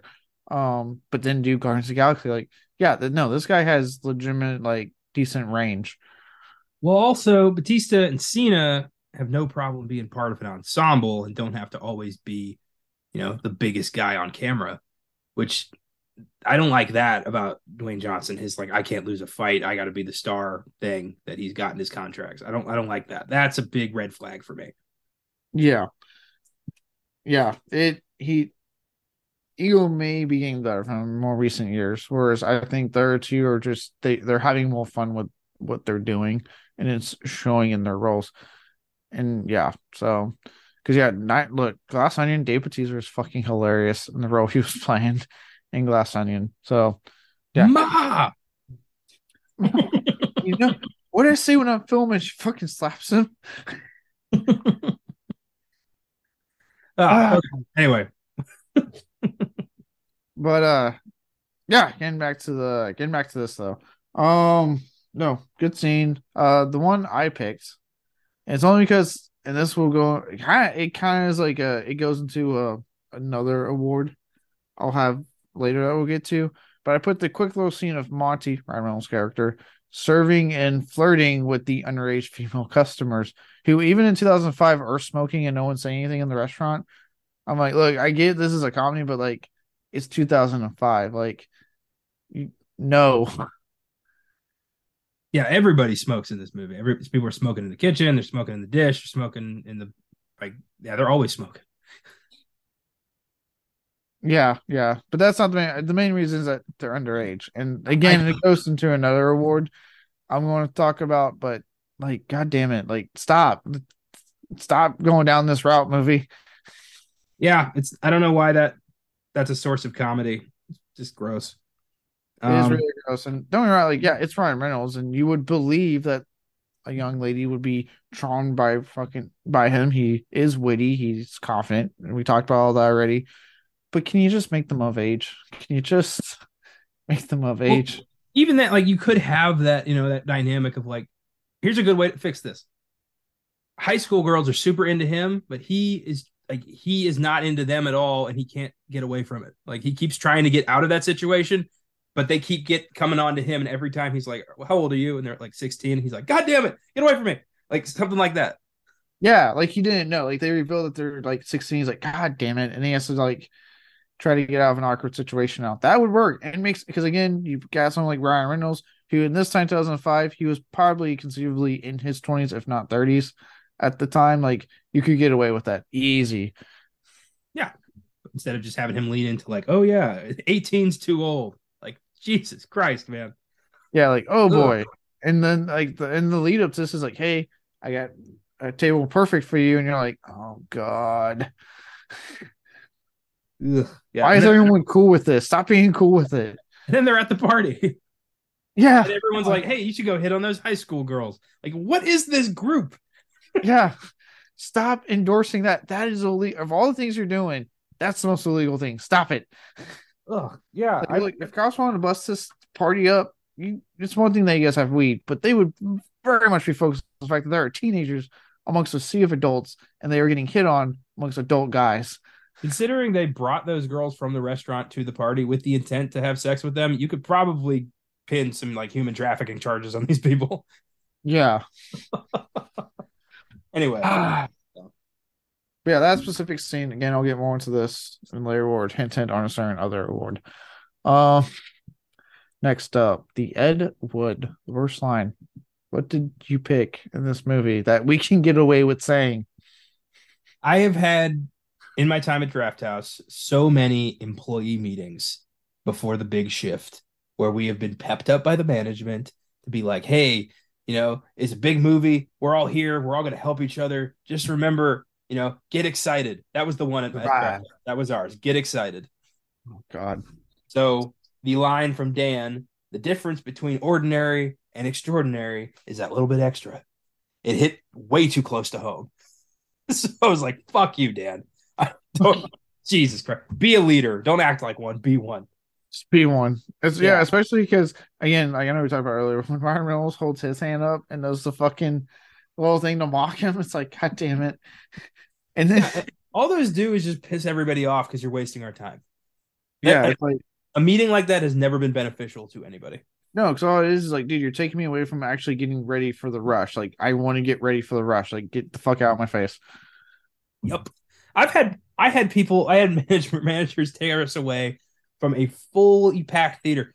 During the summer, we'd have like the way we'd see the theater numbers is there was this little computer that had like a chart of each theater. We had 6 theaters. And if the theater's square was gray, it meant slow day. If it was yellow, it meant, hey, shit's getting big. And if it was red, buckle the fuck up. It's gonna be a rough day. And I would have management take us away from like 3 red theaters, tell us, hey, you're doing great. Keep it up. Just remember, get excited. It's gonna be awesome. and we'd be like, we got shit coming out. Let us handle it, please. This is not beneficial to anyone. Oh, It, I hated those so much. dude, I hate them I thought when I never did them when I was manager. I was like, guys, look, just fucking handle it, okay? Take care of the customers. Let's get this done. Um, I think I did not give a shit. I didn't like them myself. Even without being too well, trying to be subtle without being too pointed because of the job I have now. It doesn't go away. For those who are wondering, when you leave food service, there's ways it finds its way into other jobs. It's still not awesome. I can attest to this right now. In my job. It's still not awesome the way it's happening. It's just like, okay, we can handle this, like, please. Um, yeah, it's like you just sit there and you're watching this and you're like, yeah, they can handle it. What I love too is that the film even shows you these managers that are like that talk that big game, like, hey, we got this, blah blah blah. They are incompetent as fuck when shit hits the fan because we get that great fucking scene where he's trying to help get orders out and he's like getting confused and he's like, who had this? Who can even read these? He's like fucking with orders and Naomi just loses her shit and he's like, get the fuck out of the way. I can do this. God damn it. Yeah, and then he screams at Nick and T Dog because he's got to get some power back. Yeah, because he got fucking put in his place by the worker who I know to put the thing in knows it by hand. Because like also in the movie, it's established that these right, for all their fucking around and bullshit they do, they're good at what they do. Like you see a lot of them be able to take orders without even writing it down because they've been doing this so long. They just I've seen it in real life when I've gone to places where waiters can just like you tell them and they just fucking get it without writing a thing down. It's beyond impressive, actually, and honestly. And they know what the fuck they're doing. And the last thing they need is an incompetent fucking manager getting in their way. Like, look, it's okay if you're the manager, you can't do that anymore. Be useful somewhere else, though. Find a way to be useful. Yeah. If anything, that movie taught me Naomi should absolutely be the manager of this place. Yeah, because she knows how to get shit done. And apparently she's just she would have to work on her anger issue, but as Bishop learned, don't bring that up. Yeah. Well, they all, all the wait staff respects her. Like, she's one of them. She knows how the place operates. She can use that anger for good. Like, she should be running that place. Oh yeah. I still laugh at that scene when Bishop's like, Naomi, I've been thinking about your anger and how to solve it. And he goes, I do that for you. And he's like, oh, really? You would do that for me? Yeah. He goes, man, Bishop, that's really nice. But why don't you just shut the fuck up and clean the fucking dishes? No for your psychobabble bullshit. Like, Jesus. Yeah. Great. Yeah, great bit. But yeah, I hate, team building meetings where they're like, buck up, guys, put on that, insert restaurant name here, smile. Right?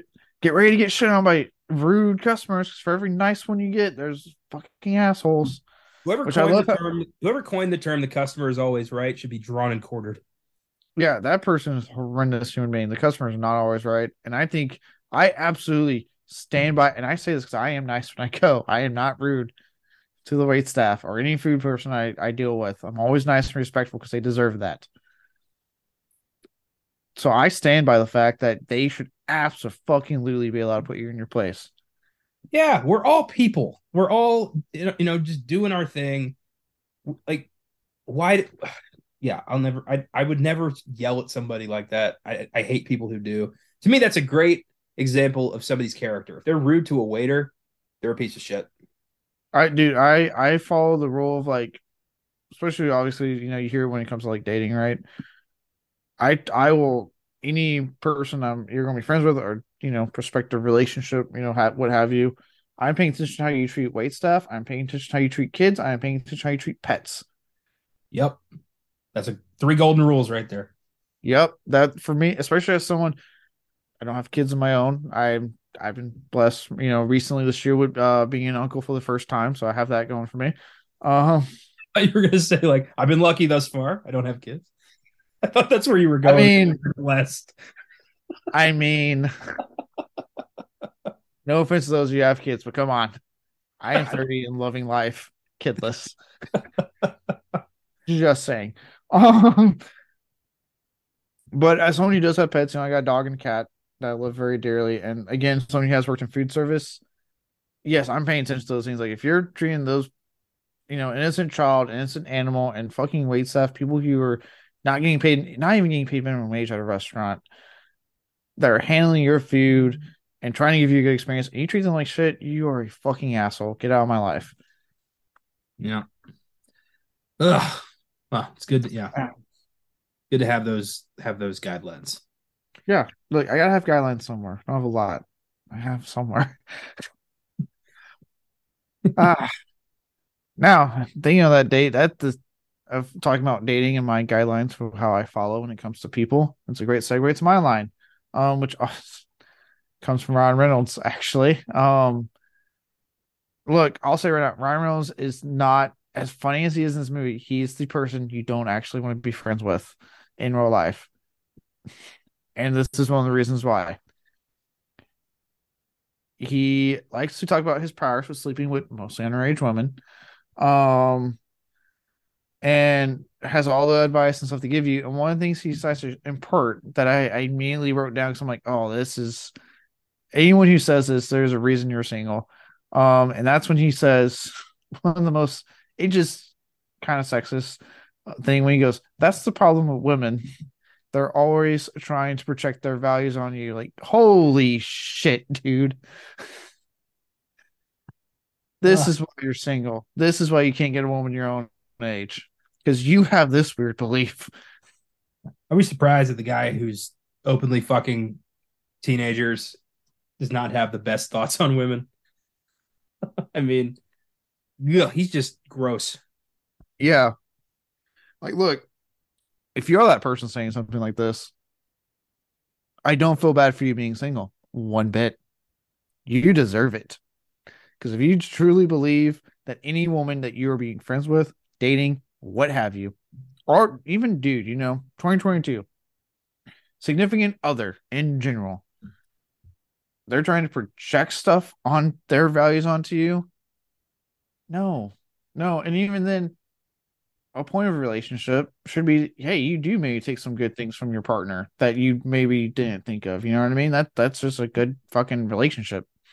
Yeah, I think every relationship you have, whether it's with family, friends, romantic, you should take a little something from that person and add it to yourself. People, it's a give and take. Every relationship is a give and take. If you're getting nothing and you're taking nothing and you're just remaining the stubborn piece of shit that you are your whole life, if you have no growth as a human being, seek help. Yeah. Look, if you're a guy like Monty, and you clearly probably don't cook for yourself or bother with cleaning because those are womanly things to do. Um, Again, if you're a guy like Monty, not me, guy like Monty, and then let's say you start dating and she's bitching at you to do your own laundry and clean the fucking house and help with dishes. It's not her projecting her values on you. It's her trying not for you to actually be a self-sufficient fucking human being. Yeah. Yeah. A relationship is not, she's not your mommy.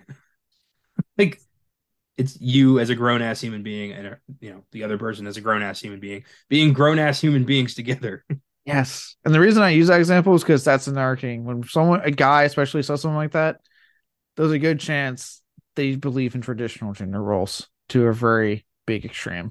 Traditional gender roles can go straight to fucking hell. All of that bullshit means nothing. I know. I'm just saying, based off that line, that line tells me if it was a guy in real life, obviously this is a character. I doubt Ryan Reynolds believes any of this shit because it seems him and Blake Lively have a great marriage. Um, but based off like that line and people I have met in real life and things like that, it's not surprising if they're having issues dating women. That's why they date people way huge age gaps usually, and they're not the most self sufficient dudes out there. Now, yeah, I think So Ryan Reynolds is, the secret villain of waiting. The more we look into him, the more we're like, this guy's a monster. yeah, it like I said, it works oddly enough because I hate to say it, but like it works in the sense it's Ryan Reynolds. So there's that Ryan Reynolds charm that you're getting, and this is like I said, it's coming off of Van Wilder and some other stuff he did. But he does play a pretty skeezy character in this movie. I'm just saying. Yeah. Oh, Um, yeah.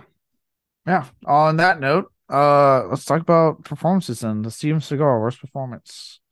Well, I'd like to preface this by saying that I don't think there's any bad performance in this movie. I think everybody's doing really well with what they've got. I think all the characters are realistic and they pop and they're memorable.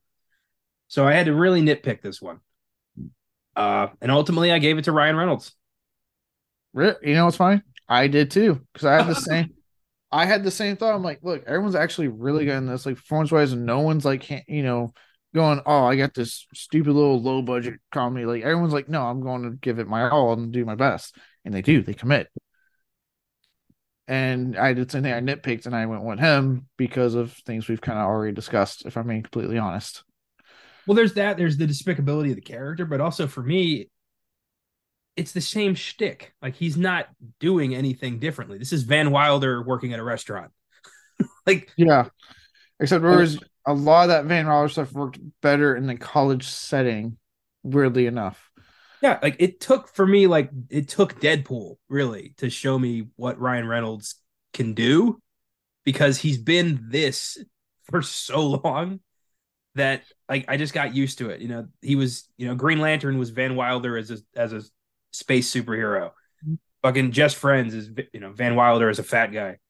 Like I it's mean, and just the same even deal. to an extent, Deadpool, he's not really doing that much different. Like he's still doing a lot of his stick, True, but but the he does character is, add. is built like that.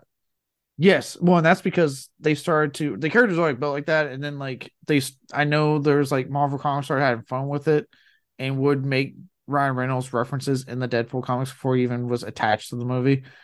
So then there was that aspect of them kind of playing into it, like, oh yeah, Ryan Reynolds would be perfect if we ever got this into a movie.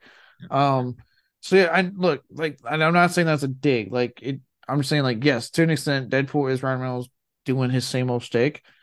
I'd say the only difference is that in both the first Deadpool and the second Deadpool, he adds a little bit more actual like emotion to it. Um, that works. Yeah, There is some emotional stuff between him and obviously Marina Baccarin's like story that adds a little more emotional depth to it. Something that was to me further explored and stuff like the Adam Project. Then him actually kind of switching up his comedy a bit for Free Guy. Actually kind of playing with it more. But for the longest time, yes, he did play the same old shtick and everything. No, he's good at it. He is great at it. But it's like, come on, man. well, I just think that Deadpool was kind of the tipping point. Like there's a pre-Deadpool and a post-Deadpool Ryan Reynolds.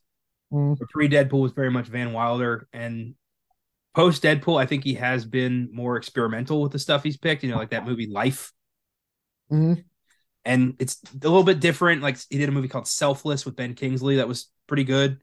yeah, So I think that he's trying a little harder now, which is good because for yeah. the longest time it was just the same the same dumb bullshit every movie. You know, you know what I liked him in? And I'll say right now, I actually don't mind this movie. And our hot take, I have a lot of hot takes today, apparently, when it comes to movies. Um, when he was in the Amityville remake, Hmm. the Amityville Horror from 2005, serious the whole way through was, he played George Lutz, so he was the one that got possessed and started going apeshit on the family. I gotta say, one, I actually don't mind that movie because let's just be honest, the original, it's a decent enough movie. I'm saying this as I own the 4K of it from Vinegar Syndrome. I'm aware, but it's not the best horror film out there. Let's just be honest with ourselves right now. Um, the remake, it's not that bad. I don't see why people hate it.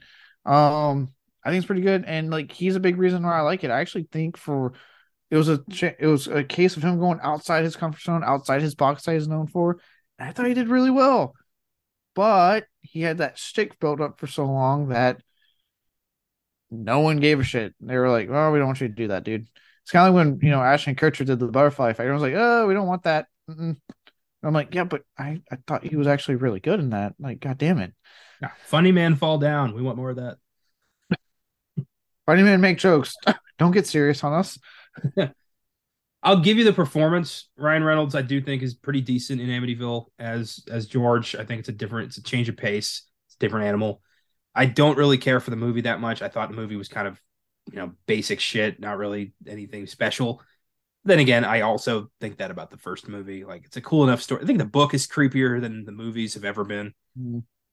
It's probably all I think bullshit. if we're being honest, like the whole thing is more famous for if it's real or not than any of the actual content. Yeah. Um, no, I understand that when it comes to that remake, I'm kind of on an island with that one. I'm like, I just watched it at the right time. It was when I was like, seeing Van Wilder, seeing this, I was like, oh, Ryan Reynolds, what's this? And I watched it, and I liked it. Like I said, like I think the scene that really sold me in that for him in that movie was like when he's like chopping wood, and like he got pissed at one of his sons, and he's just like brings him in, and he's like, "Want to help me chop the wood?" And like he's just like in his face doing it, and you're like, "Oh shit, what's about to happen?" Like there's a certain like he can do it. He can actually like if he tries, get out of his comfort zone and get kind of creepy there.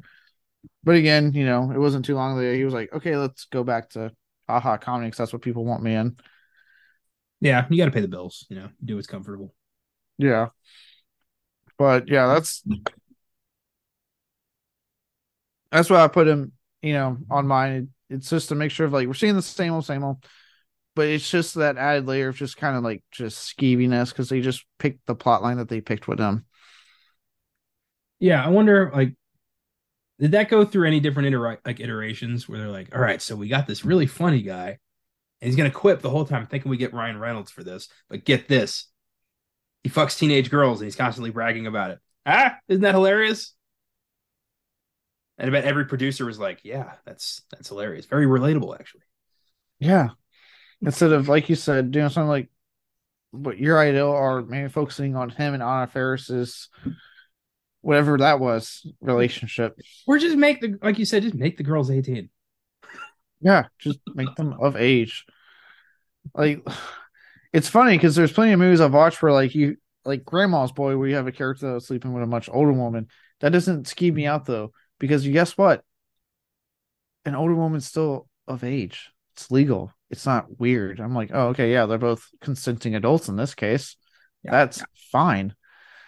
Yeah, 18 plus, if it's like, a 19-year-old and like an 80-year-old, it's a little weird, but as long as both parties are consenting, I really don't care. Yeah. But the moment you start dipping below 18, you're like, haha, and using it as a joke. It's like, oh, okay, here we go. I mean, they could have done the perfectly reasonable approach and had, Ryan Reynolds pull out a legal document that says like, "Oh, I knew her when we were both 16." So it's totally cool. Like, I've known her since I was a teenager, so I can bang this girl. It's totally okay. Romeo and Juliet law. Thanks a lot. Fucking Transformers and Michael Bay and apparently Texas, if that law does indeed exist. I think it does. I will never understand why that took so much screen time away from the big robots in Transformers: Age of Extinction. Because it's Michael Bay directing Transformers. And apparently a state that's a-okay with that. Hey, as long as Texas has its guns, right?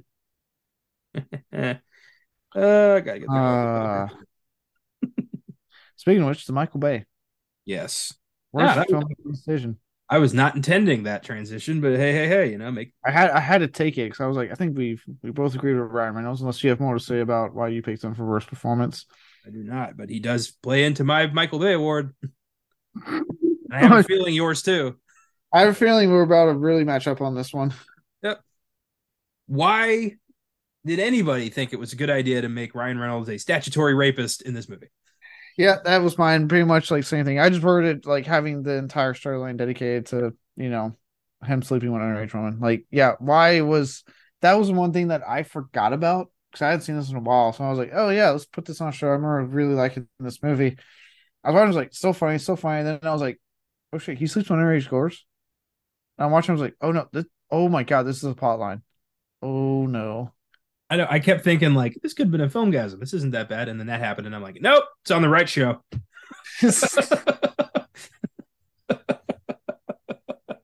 This is where we put Hollywood's embarrassments. Welcome to the club. Welcome to the club. Yeah, it's like, and no one, it's not, I couldn't find, no one like was like, had a moment like, hey, wait a minute, because this is not like a Michael Bay film or Scorsese.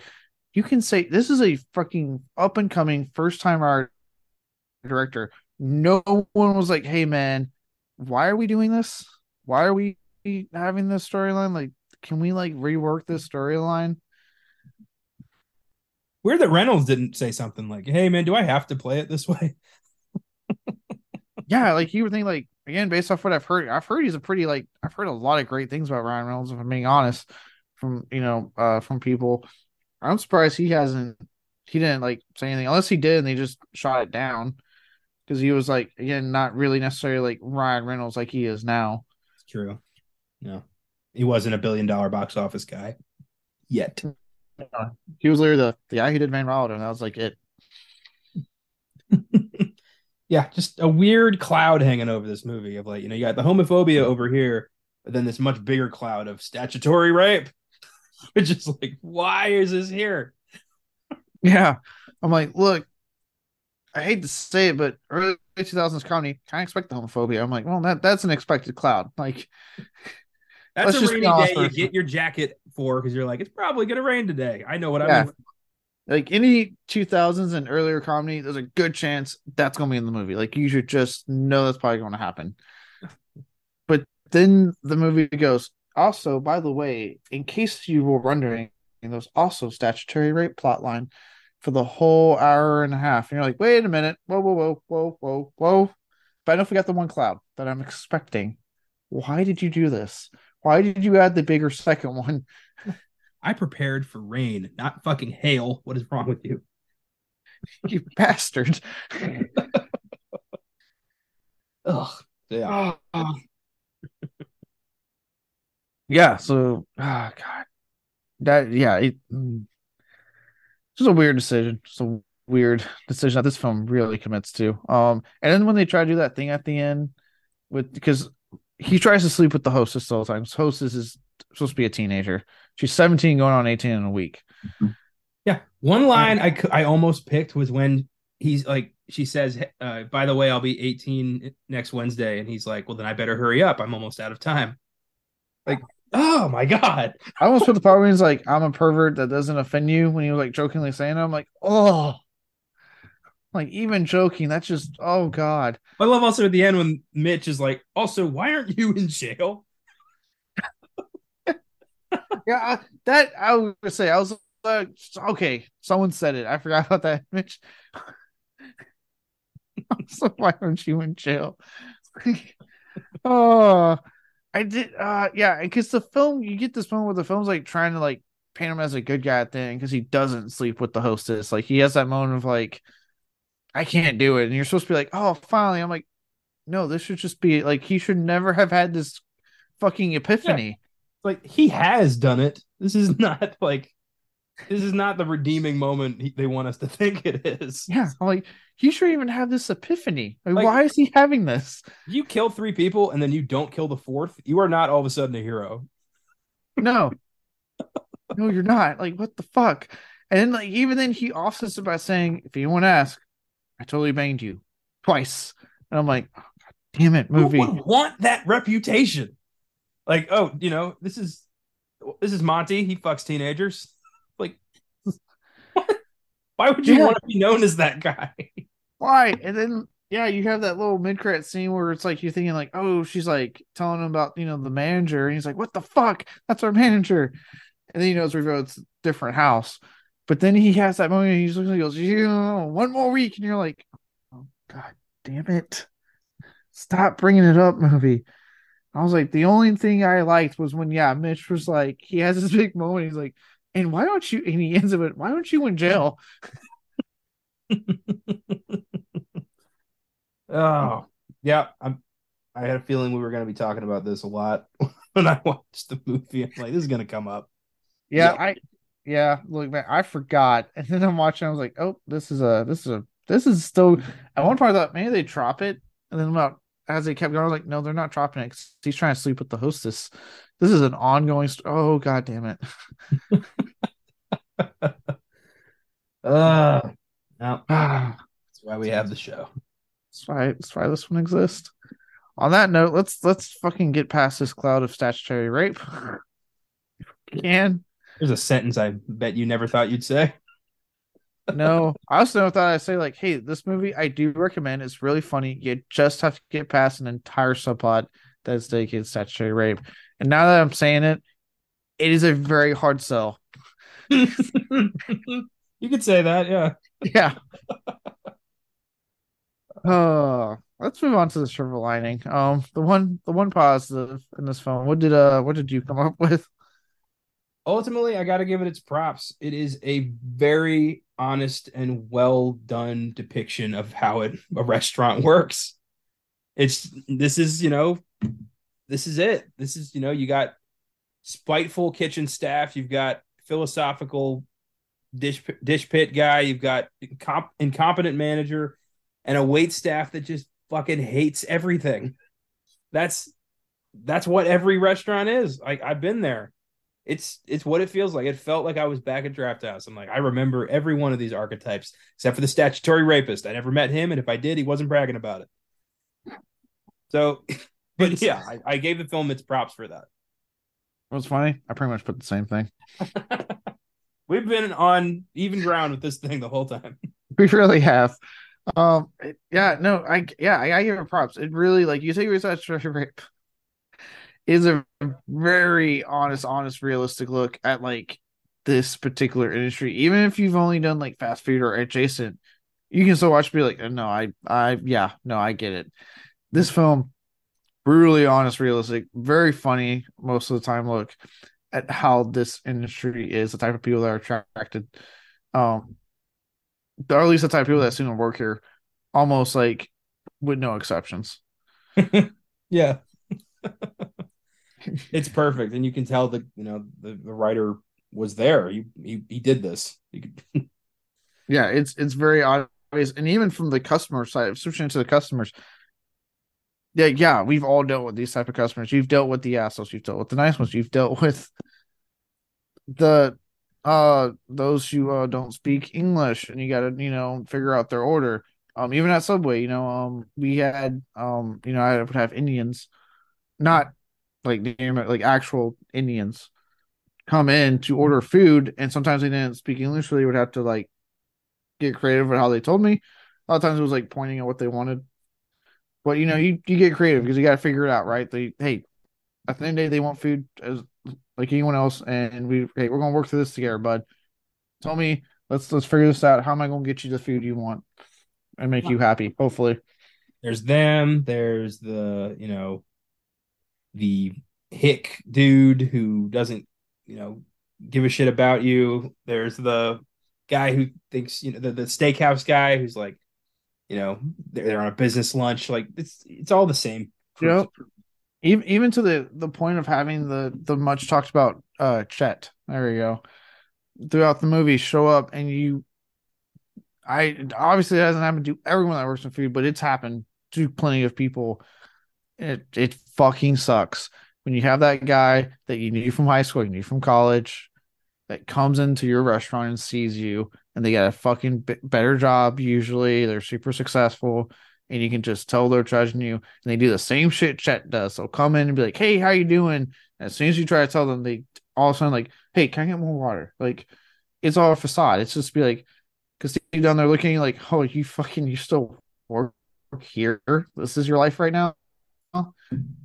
It kind of happened to me We have been there. one time at Draft House. I went into the bathroom and my college roommate was there. My first my freshman year college roommate was there, Matt, and he was nice, but like it was a weird interaction. He was like, Connor. I'm like, Matt. He's like, what are you doing here? And I'm like, I work here. And he's like, oh, nice to see you. Like it was like, okay. Yeah. Usually it's nice. Most people are understandable, but it hasn't happened to me, but I know people like it, it's happened to where you were in person that it's like, it's very clear how they're acting like they don't actually care about what you've been up to. They're just sitting there going like, oh man, you still work here. I got this better, nicer job. Well, yeah, in times like that, I'm reminded that, not everybody's life goes at the same pace. Success is measured differently by everybody. And, some people aren't there yet. Some people are very far ahead. Some people will get there in their own due time. Yeah, exactly. And like, hey, if you ever have a chat, if you're working a food service or even retail, I'll send it out to retail as well. And you have that chat that comes in and tries to pull that shit. Just remember that, hey, it's temporary. You will have your moment one day. And also remember, you're the one serving their food. So do with that Mhm. information what you want. Exactly. Serving their food. You're technically, they don't know it, but you're in charge. Yes. On that nice note, that's all for the reviews for the awards. Now to move on to the reviews and find out what's in the box. What's in the fucking box? Give me the gun. This is quite a fan beloved film.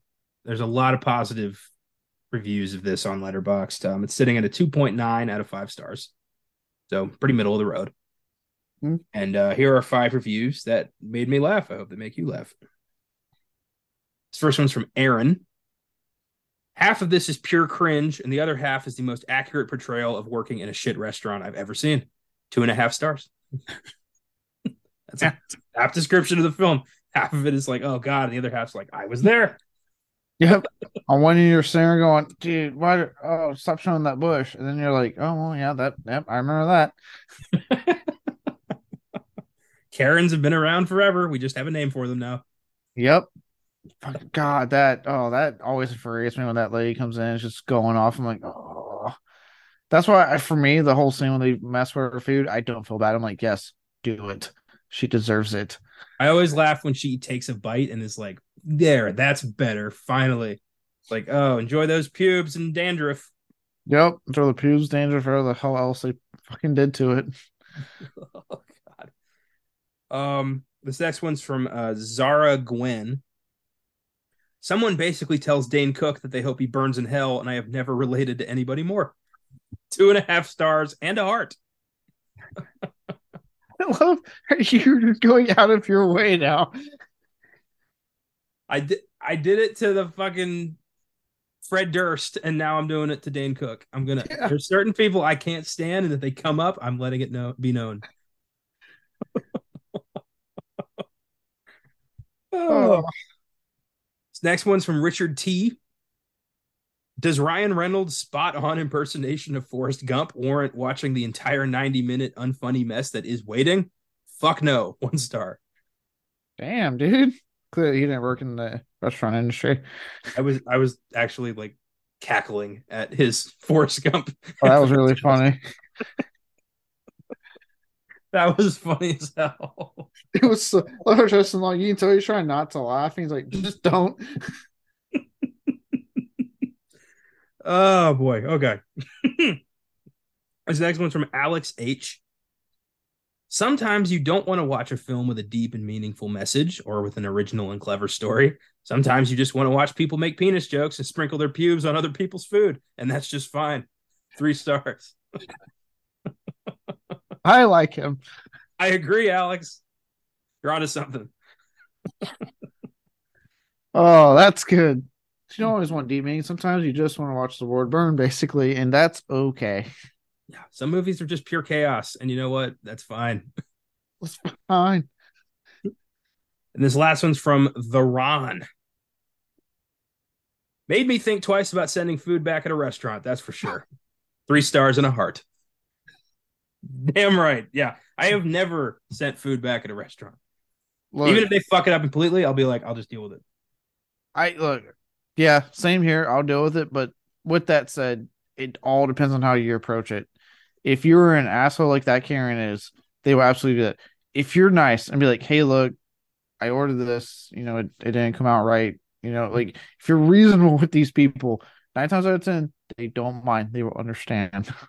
Yeah. It's all about the approach. Be nice to people, and they'll probably be nice to you. Right.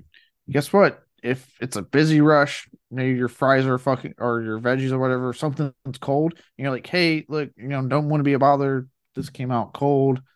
9 times out of 10, they won't get that mad. They'll be like, hey, all bad, we'll fix it for you if that's okay. Then they move on. There's nothing wrong. Now, if you're an asshole, like, rice is cold, you can't do your job.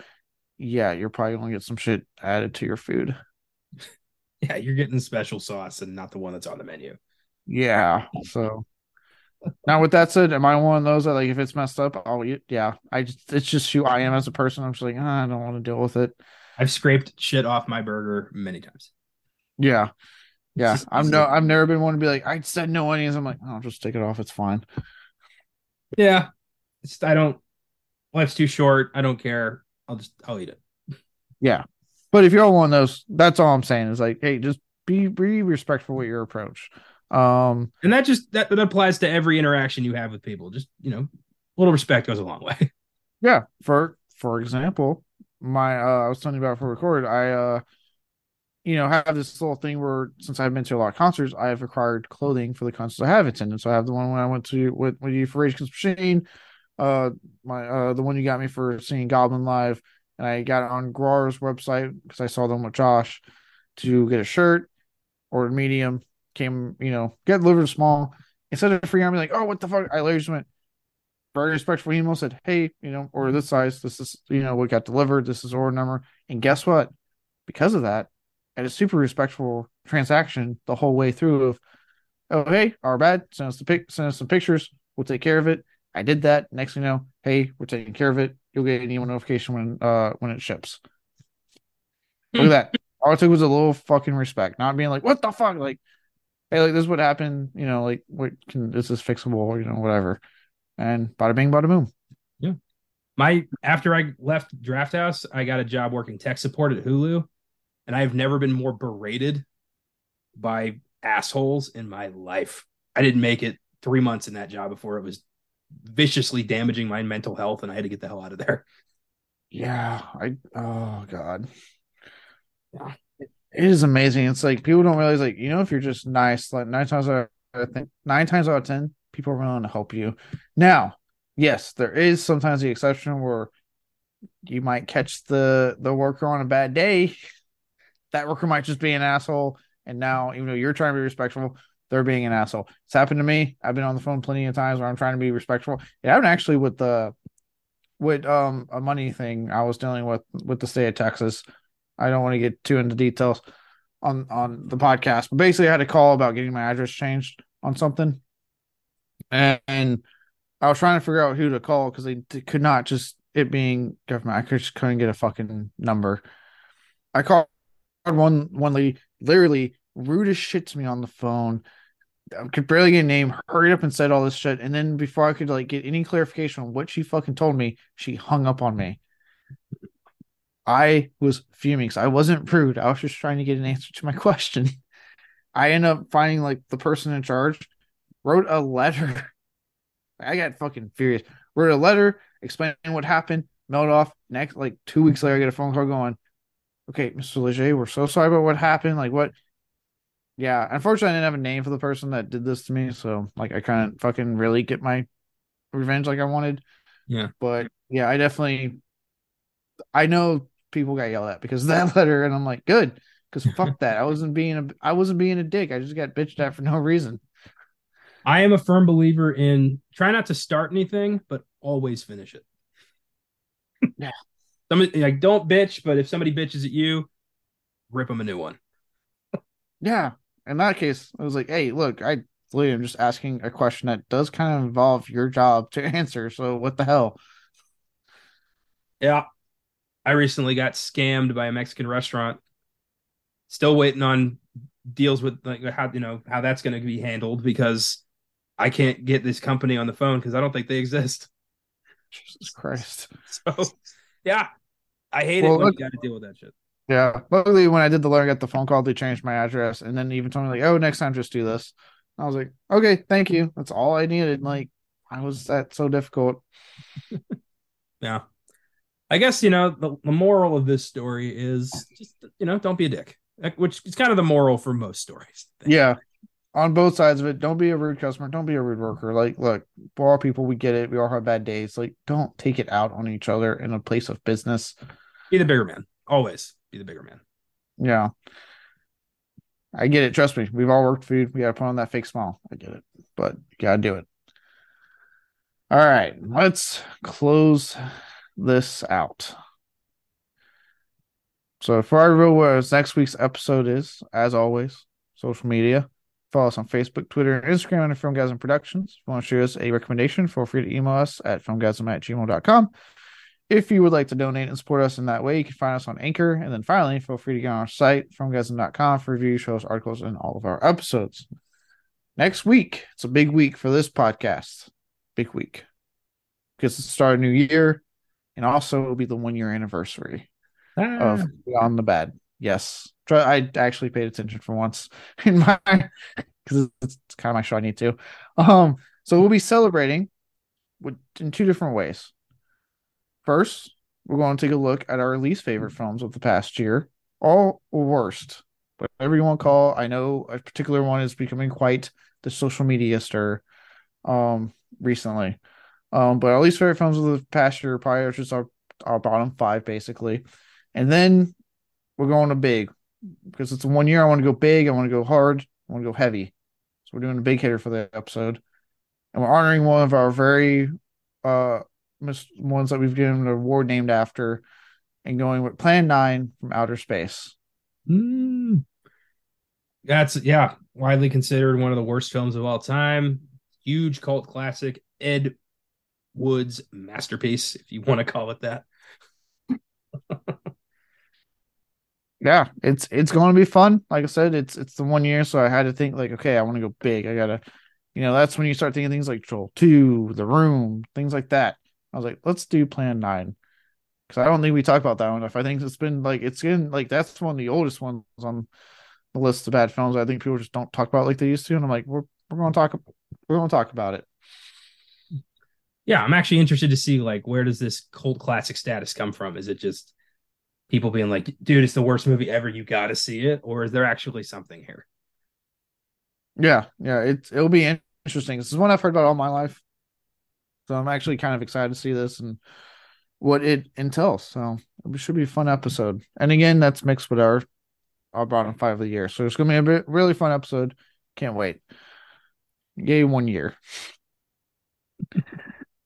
On Filmgasm, we'll be looking at one of the most celebrated horror films of all time. Many talking about magnum opuses. What many consider to be George A. Romero's magnum opus. I don't know why my mind was literally about to say Lopez. I was like, no, what the fuck? I do that shit all the time. I was literally saying, George.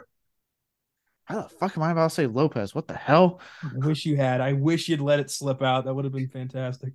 I was about to. I was like, that's why I kind of stopped. I was like, sure. Lopez, Durrell. Oh, God. But yes, George A. Romero's magnum opus by many, the best they consider in his zombie run of films. That is Dawn of the Dead. Should be a lot of fun. I know me and Josh just saw the 3D screening that they were doing this past October, so that was a lot of fun. Looked fucking great in 3D. Great scene on the big screen. So should be a real fun episode. Yeah. And then on Oscar Sunday, again, we're going to be getting festive with being a new year. So I'll be on there this time. I will be bringing my unclassiness to the Classy podcast, as I tend to do. You've been warned, Austin, but you should expect it by now. I'll be joining the good old guys to look at our favorite films of the year, so our top 5, and then what we're excited for in 2023. So it should be a lot of fun celebrating the things we like, the things we enjoyed for the year, our personal favorites, obviously a nice big draft, but also what's to be excited for in 2023. And that should be a lot of fun to talk about, because we've already been getting a lot of trailers for some very big hit films coming out. And if not trailers, there's been images of other big hitters that I'm still waiting on trailer. Evil Dead Rise, get a fucking trailer out. Coming out. Should be a lot of fun talking about that. Yeah, that's going to be a different kind of Oscar Sunday, and looking forward to kind of changing the formula up a bit for that one. And assuming all goes well over the next couple of days, there will also be a new Fake True Stories next week, where Isabel and I will go into Disney's Pocahontas and the rampant historical inaccuracies that film has drilled into an entire generation of Disney kids. So Yep. But that'll by the be way, an the interesting. same the same Disney, I should point out, that had zero issues being amazingly historically inaccurate, but now goes out of its way to constantly say they have the first gay teenager, first gay couple, first gay this and that in their movies. It's like, all right, so look, you can't have your cake and eat it too, Disney. Like, come on here. Yeah, we're going to talk about that. We're going to talk about Disney's hypocrisy that they've always. Yeah, I'll save it, but it's going to be a beefy one. Yeah, it should be. They're kind of going through a lot too, because Chapek got kicked out. Igor came back to run Disney. That's right. Yeah, I heard about that. Yeah. Ouch. Never a good sign when you got to fire the new guy and get the old guy back.